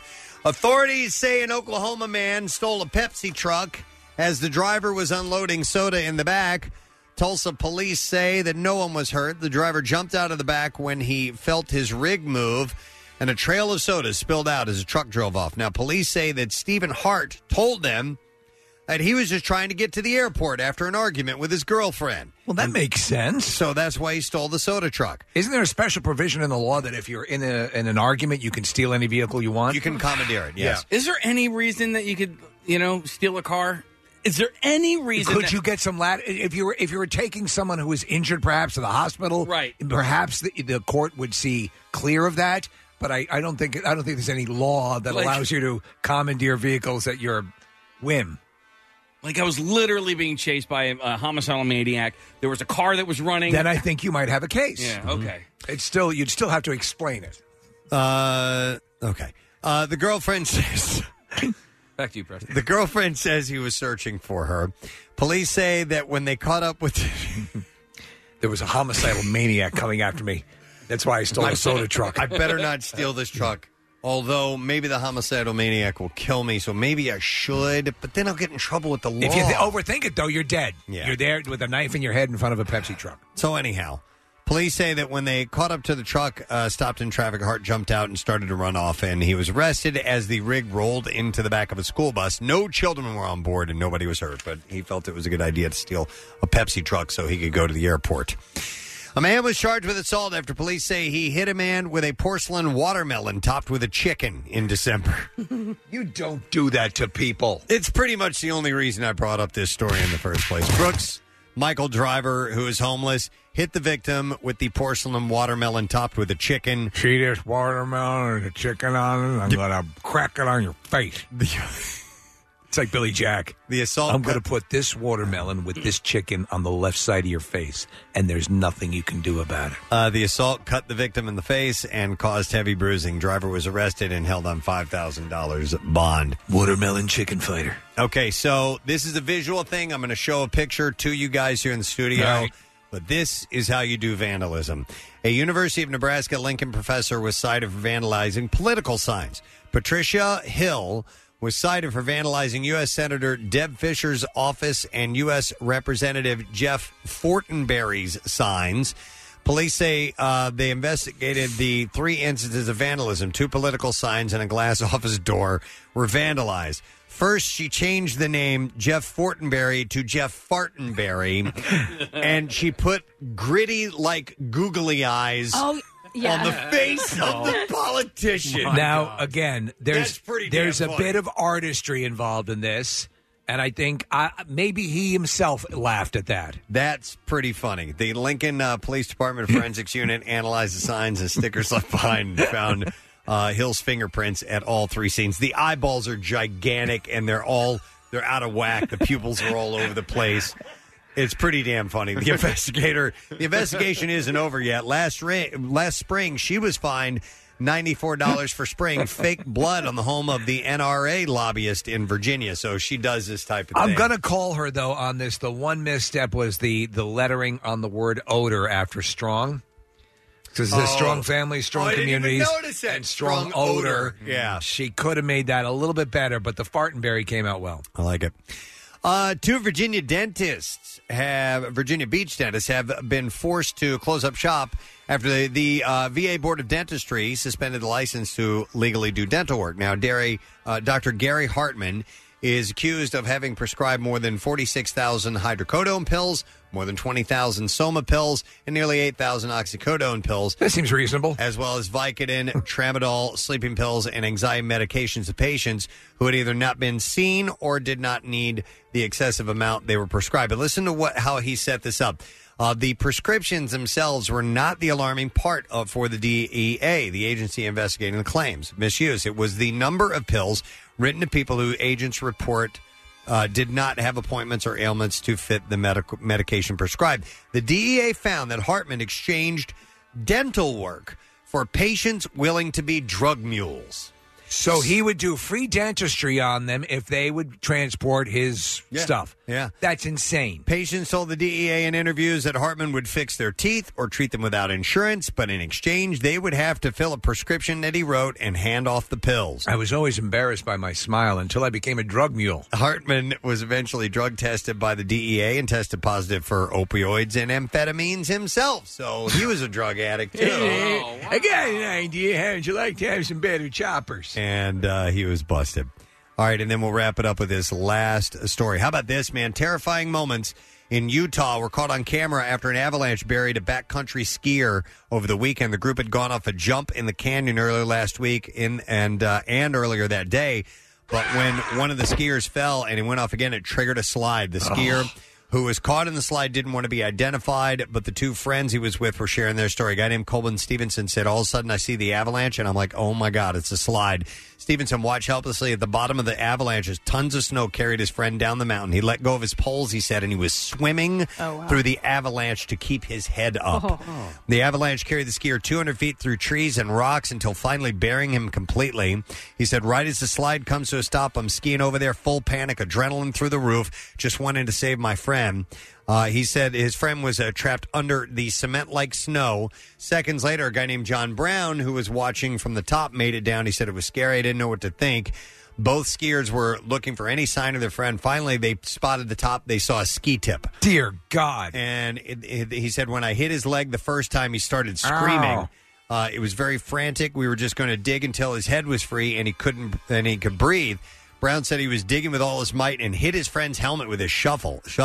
Said we dug his head out, and I'm like, dude, I'm sorry I hit you in the head. And he's like, that was the best feeling of my life, the shovel hitting my head. Luckily ending what could have been a deadly slide. But they dug him out, man. That's there was a amazing footage I just saw recently. They had a camera fixed to a tree in an avalanche zone, and an avalanche occurred. And you see it in movies, but oh my God, the power is amazing that has. Yes. So it's deadly, obviously. And that's what I have in the bizarre file for you. I also have some turkey bacon. I like to give away 2 6-packs of coupons good for 6 full-size packages of Godshall's turkey bacon.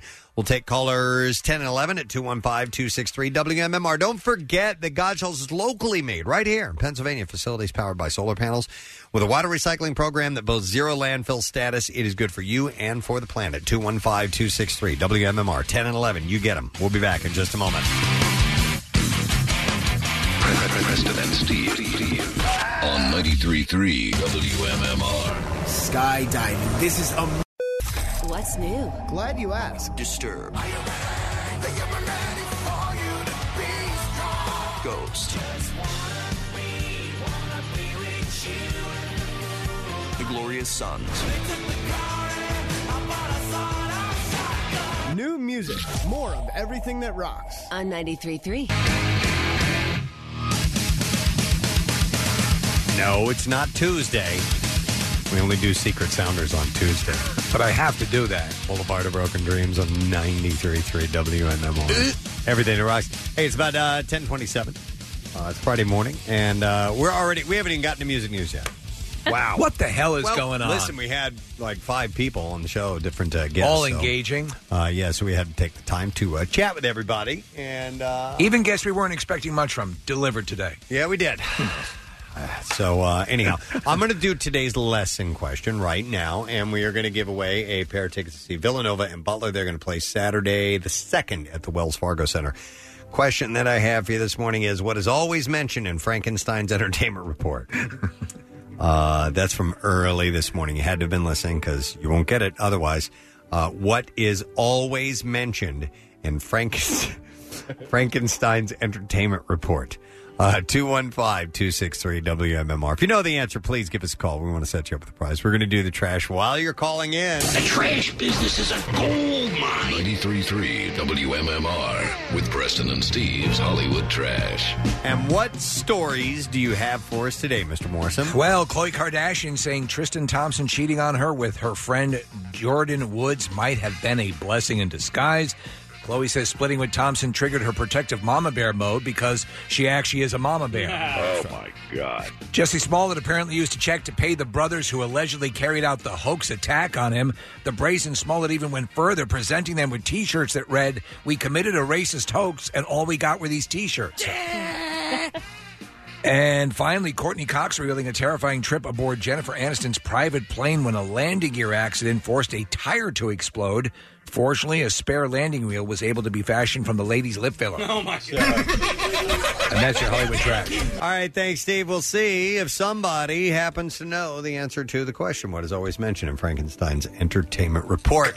I will go to Kevin, first caller in. Hey, Kevin, good morning. Good morning. Kevin, what's always mentioned in Frankenstein's Entertainment Report? Fire. Yeah, you're right. Hold on, buddy. We're going to take your information and get you some tickets to see Villanova and Butler play Saturday, March 2nd at the Wells Fargo Center. You can get tickets at wellsfargocenterphilly.com. Let's do music news. Now, Preston and Steve's Music News on 93.3 WMMR. And this morning is brought to you by Godshall's. Eat lighter with Godshall's real meat, real wood smoked turkey bacon with up to 80% less fat than pork bacon. Godshall's turkey bacon, except no imitations. So we mentioned this earlier this morning in the Entertainment Report. Very sad news that the Monkees bassist Peter Tork passed away yesterday. He was 77 years old, died at a family home in Connecticut. And it was after a decade-long battle with something called adenoid cystic carcinoma, which is a rare cancer of the salivary gland. You know, when you go to the dentist, you get that, they'll give you that full checkup in your mouth. I think they're looking for this a lot of times. When you get your just a general cleaning and checkup, they will look for this. Yeah, it's a very rare form of cancer. Well, they look for oral cancers. Yeah. Anything that looks like it might be an anomaly in there, and this would fall in that category. It's so sad. Tork is the second member of the Monkees to die following the February 2012 death of Davy Jones, who died of a heart attack. He was 66 years old. This is a great song. He wrote it.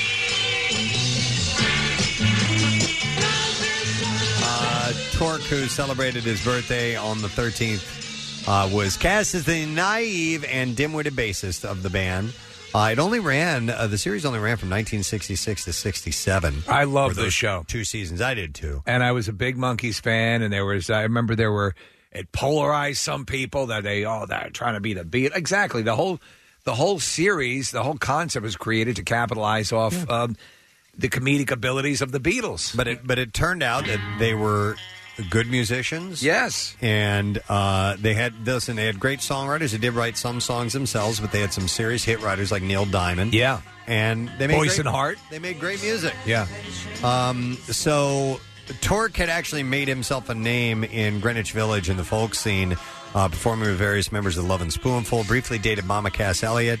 And it was Stephen Stills, a friend from his folk days, who had convinced him to audition for the Monkees pilot. Stills himself had auditioned, No, I didn't know that. Yeah. Okay. And you know what I used to love on the show is sometimes at the end of the program, they would show their screen test. Yes, they would. That was great. It was cool because they were in black and white. You see, like Mike Nesmith coming in with his cap on. Yeah. It wasn't an affectation of his toque or whatever the hell you call it. Yeah. It was his thing. It's what he wore. During his original 4-year stint in the band, Torque sang lead on several of the group's album tracks, including Anti-Griselda and Shades of Grey. Out of all the group's members, Torque was by far the most musically accomplished. He played guitar, bass, banjo, and keyboards during the group's 60 shows and recording sessions. His songwriting, like Steve said, yes, he wrote the outgoing theme song for Pete's Sake, which you just played, and Can You Dig It from the soundtrack of the movie Head. Peter left the Monkees in 1969, having bought himself out of the contract, and in the ensuing years, he went on to battle substance abuse. In the 70s, he worked a variety of jobs, and this is when things were bad. He went back to being a teacher. He taught algebra at a private school in California, and he performed as a singing waiter, even. He was on hand for every one of the group's reunions since 1986 until, according to Davey, he was fired from the group by Dolenz and tour promoter David Fishoff in 2001. He was on hand for the 2011 45th anniversary tour, as well as his and Mickey's 2012 and 2013 reunion dates with Mike Nesmith. Mm-hmm. And in 2009, he had undergone surgery for the adenoid cystic carcinoma, cancer that usually grows slowly on a person's head and neck. Back in October, he contributed to the Monkees' first holiday collection, and he had done a few other things as well, and he had his solo band Shoe Suede Blues on top of that. His bandmates, friends, and fans have been taking to social media to eulogize and remember him, with Mickey Dolenz posting, "There are no words right now, heartbroken over the loss of my monkey brother, Peter Torque." I mean... So over the years, they did maintain their friendship. There was a falling out occasionally, and Mike Nesmith left because he came into a whole bunch of money. His mother basically was the inventor of Whiteout, and so ultimately, though, they always loved each other, and it's just sad, man, to see this fall apart this way. So Mike actually he released a lengthy statement. He wrote, "Pardon me if I'm being dogmatic, but I think it is harder to put together a band than a TV show, not to take anything away from TV shows. These days, I watch MSNBC, mostly aghast at what I see, and what I'm missing is Madcap. Peter Torque died this AM. I'm told he slipped away peacefully. Yet as I write this, my tears are awash and my heart is broken. Even though I am clinging to the idea that we all continue, the pain that attends these passings has no cure. It's going to be a rough day. I share with all Monkees fans this change, this loss. Even so, Peter will be a part of me forever. I have said this before, and now it seems even more apt. The reason we called it a band is because it was where we all went to play. A band no more, and yet the music plays on, an anthem to all who made the Monkees and the TV show our private, dare I say, secret playground. As for Pete, I can only pray his songs reach the heights that can lift us and that our childhood lives forever. That special sparkle that was the Monkees. I will miss him, a brother in arms." So I even had the model and the corgi toy of the Monkey Mobile. Do you remember that? I do remember the Monkey Mobile. Yeah, it's a cool car. Yeah, so sad news. Peter Torque, 77 and gone. Greta Van Fleet has been forced to postpone its European tour due to singer Josh Kiska being unable to recover yet from the upper respiratory infection, which led to the earlier cancellation of the band's dates in Australia. That's not good. No. I mean, they're a new band, and they're Don't already feel so good. canceling shows and entire tours. But they wrote a statement that basically explained what was going on. All ticket holders for the tour are encouraged to hold on to their tickets, which will be honored at the rescheduled gigs. That's beautiful. Weezer has released 2 new songs, High as a Kite and Living in L.A., both of which will appear on the band's forthcoming self-titled Black album, which is due out next Friday. The 2 cuts follow 2 earlier ones released last fall, Can't Knock the Hustle and Zombie Bastard, as well as last month's surprise covers collection known as the Teal album. High as a Kite comes with a music video. It's a spoof on the classic children's TV series Mr. Rogers' Neighborhood, with Rivers Cuomo dressed as Fred Rogers, but ends on a darker note with the band destroying the set.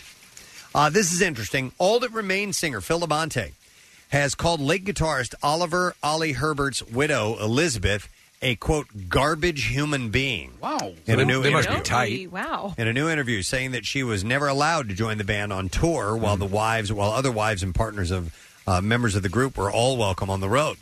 Labonte said about Elizabeth, she would come to the local shows because we couldn't stop her from showing up. Everyone else in the band, wives, girlfriends, whatever, they would come on tour, stay for a couple days, stay for a week. Everybody got along.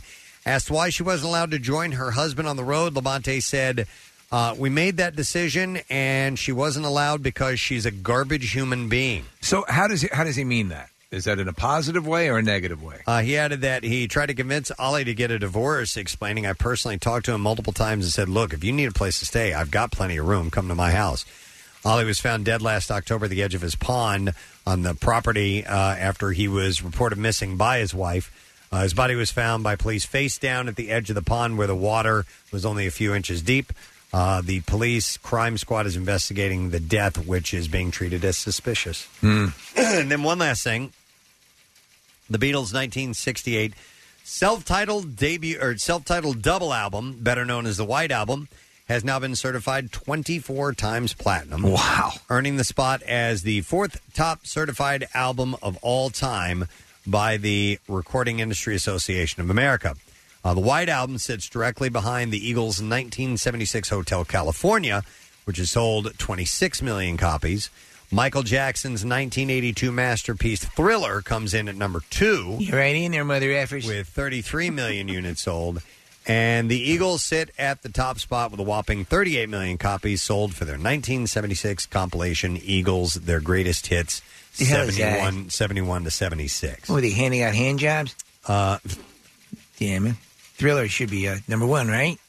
Maybe we should have handed out hand jobs. Yeah, it's a good idea. Yeah, so to people who can actually afford it. Exactly.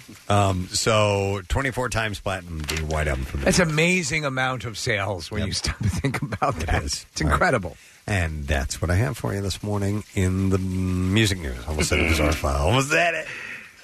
I've got turkey. Hey, look, turkey bacon. Turkey bacon! Hey, wow. I'll take callers number 15 and 16. I'll give you my last 6 packs of coupons good for 6 full-size packages of Godshall's turkey bacon. You know, my wife is addicted to the turkey bacon, loves it, actually injects it. Wow. I've seen her. She's tying off. No, she loves it, so she thinks it's far superior to regular bacon. We should get her on these endorsements. Absolutely. 215-263-WMMR. You can find Godshall's turkey bacon at Walmart, Sam's Club, Acme, Redner's, ShopRite, or you can ask for Godshall's at your local grocer. We'll take a break, and we'll be right back. Stay with us.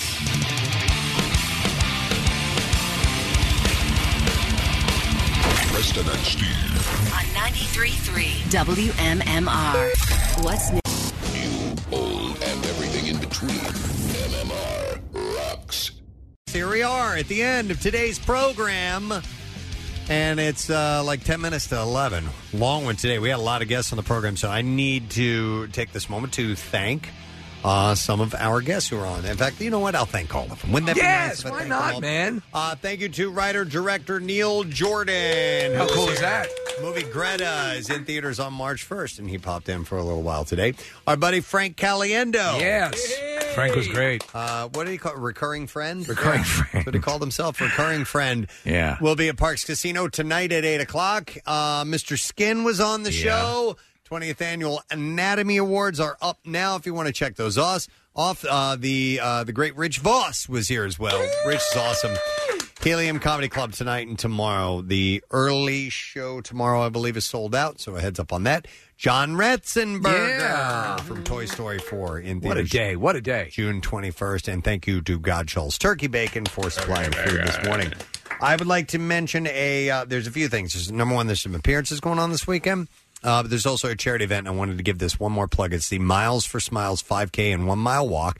It's in Royersford. It'll be tomorrow at 10 a.m. at Pope John Paul II High School. You can sign up at runtheday.com. And this is for pediatric brain tumor research. Megan, who got this thing started, she lost her 2-year-old daughter, which was horrible, to brain cancer. So they are carrying on their daughter Emily's legacy by having this and also just trying to help people out. It's wonderful. So it's a great event, and so it's runtheday.com. And tomorrow is looking like it's going to be in the morning, so I think you're going to be all right. There's rain calling for later in the day. It's going to be like 45 degrees, so it should be good for. It's not bad. Should be good for a race tomorrow. So anyhow, I wanted to give that a plug. Brent Porsche is here. Good morning, everybody. Hey, dude. Hey, dude. Now you've got an appearance you wanted to hit too. Yeah, if you don't mind. No, cool? do it. Sunday, I'm going to be out at the T-Mobile store, 1480 Blackwood Clementon Road, which I believe is Clementon, even though it says it's Blackwood. It's Clementon. Going to be there with the MM Army. I got tickets to Muse, Rival Sons, and Slayer to give away between noon and 2 on Sunday. That's nice. Yeah, looking forward to it. A couple other appearances. Where'd they go, Case? Oh, I just chucked it. Oh, you did, I thought you were done already. No, My bad. I wanted to mention. Man. We'll do the. You know what? Let's do the letter of the day first. All right, here we go. Preston and Steve on 93.3 WMMR. Now, the Daily Letter. All right, the Preston and Steve Show brought to you today by the letter. By the letter Y, as in yes, it's Friday. It is, man. Caller 7, you get a chance to win if you know the word. 215-263 WMMR. Marissa has a calendar raid tonight. She will be at Piccalilli Inn. And Elsie and Alexa, the calendar girls, are going to be joining her for that. Yeah, I love going down to the Piccalilli. Not only do they have great food, but we don't get down there very often. So please come out and hang out 7 to 9. Okay. Tonight is that calendar raid. And then tomorrow, I'm going to be at the Sprint store at 12th and Chestnut Street. And we're going to be giving away a VIP package for the Cardboard Classic. So if you're thinking about coming up to the Cardboard Classic, come on, stop by. You can enter to win lift tickets and this big VIP package with an overnight stay. And everybody who comes out gets a Cardboard Classic beanie. Oh, really? Beanie. Totally worth stopping by just for the hat. Honestly, I love those beans. Oh, yes. What time, Maris? Noon to 2. Okay. 12th and Chestnut? Yep. Okay. All right. The Sprint store. Make sure you stop by there. And then, Nick, you're going to be at Pink's Hot Dogs. Yes, exact same time as Marissa. So if you're adventurous, try both. But if you're in the burbs, come to the King of Prussia Mall. Pink's Hot Dog. My dad will be there. So stop by, meet Tom. But yeah, they were in last week, and they brought in these great hot dogs. They're expanding into our area. They're from Los Angeles originally, and it's that new bridge part of the mall in between what was the court and what was the plaza and the fancy new food court area. So noon to 2 tomorrow, King of Prussia Mall, Pink's Hot Dogs. I understand your dad rented a Ryder truck. He did, yes. And he'll be backing that up to the back of Pink's and unloading all of them. You should make him pay for his hot dogs tomorrow. There's no way. So I was just going to say, what is your dad going to do in that part of the mall? The over-under is going to be how much mustard ends up on his shirt. Yeah. I would like 1,000 hot dogs, please. Join Nick and his dad. Noon to 2 tomorrow. Pink's tomorrow, King of Prussia Mall. All right, so we're looking for caller number 7, and I think we have her. It's Lisa. Hi, Lisa. Good morning. Good morning, guys. The whole time I was here in REM, I was thinking back to your Y100 $100,000 contest. Yeah, somebody emailed me about that the other day, asking what the 3 songs were. Yeah, and they knew it was that one, and it was Green Day. Well, yeah, but they added another one. They couldn't figure out what the third one. It was. You ought to know. What's that? You ought to know. You ought to know. Oh, Alanis Morissette. By Alanis Morissette. Okay, and yeah, it was "Good Riddance" by Green Day. Was the third song. Wow, nice. Well, I don't have $100,000 to give away, Lisa, but I do have a 6-pack of pit tickets for the MM Barbecue. If you know what the word of the week is, fly. Fly. Fly like the Flyers. There you go. Congratulations. Nice job, Lisa. Hang on the line. We're going to get your information. Bud Light 6-pack of pit tickets for MM Barbecue 2019. And, of course, there's going to be, Shinedown, Joan Jett, The Struts, Evanescence, Fozzy, The Glorious Sons, Bad Wolves, and Serravo. Lawn tickets are still just $24.50 while supplies last. Complete information at WMMR.com.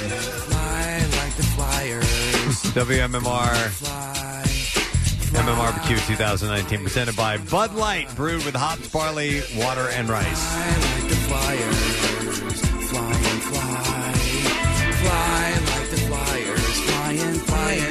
I like this is really off-key part. That's hard to do. Flyers. Brent, you've got the whole day laid out before you. Yeah, I'm stoked it's Friday. Last day I'm in for PA. Should be back on Monday. Workforce blocks today. Dave Matthews Band. The on sale was about an hour or so ago via Ticketmaster.com. We'll also have a pair of tickets to throw your way. Breaking Ben, Chevelle, 3 Days Grace, and Dorothy, that big Diamante show that's coming to BB&T. I'll have tickets for that. We're going to do a big Workforce block of Breaking Ben and 3 Doors Down. Nice. Excellent. All right. Thank you, Brent. And I'm going to thank our sponsors. The Preston and Steve Show has been brought to you today by Acme, the official supermarket of the Preston and Steve Show. Also brought to you by Godshall's Real Wood Smoked Turkey Bacon with 80% less fat than pork bacon. And Jack Frost in Big Boulder ski areas, JFBB, where the snow comes first. Yes. Hey, you know what? We should wish Tom in the studio a happy birthday. We have a few people in the audience here. Happy birthday, Tom! Sat here the whole time with a SpongeBob SquarePants party hat on. So happy birthday. Next week on the program, comedian Mark Norman will be in our studio. Also, comedian Ali Sadiq will be here.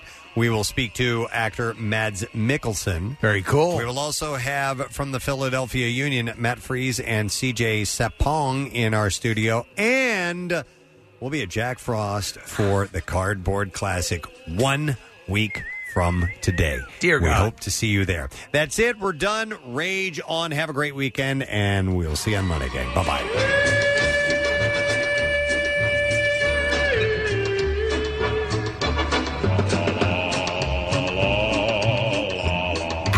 Steve. The Preston and Steve Love You, Hate You line. Listen, there's a name for people like you who sit in a restaurant for 5 hours at the same table. They're called campers, and that's what you were tonight. You should leave me like $100 rental on your table. Next message. It's Friday, bitches! Woo! By the way, it's Laurel, you dumb. Next message. Harry ball sack, Harry ball sack, Harry ball sack, Harry ball sack, Harry ball sack, Harry ball sack. Can't get the song out of my head. I can't do it. The Preston and Steve Love You, Hate You line. Call 484-434-1333. MMR rocks. Brought to you by DellToyota.com and DellChevrolet.com. Jack, sell them for less.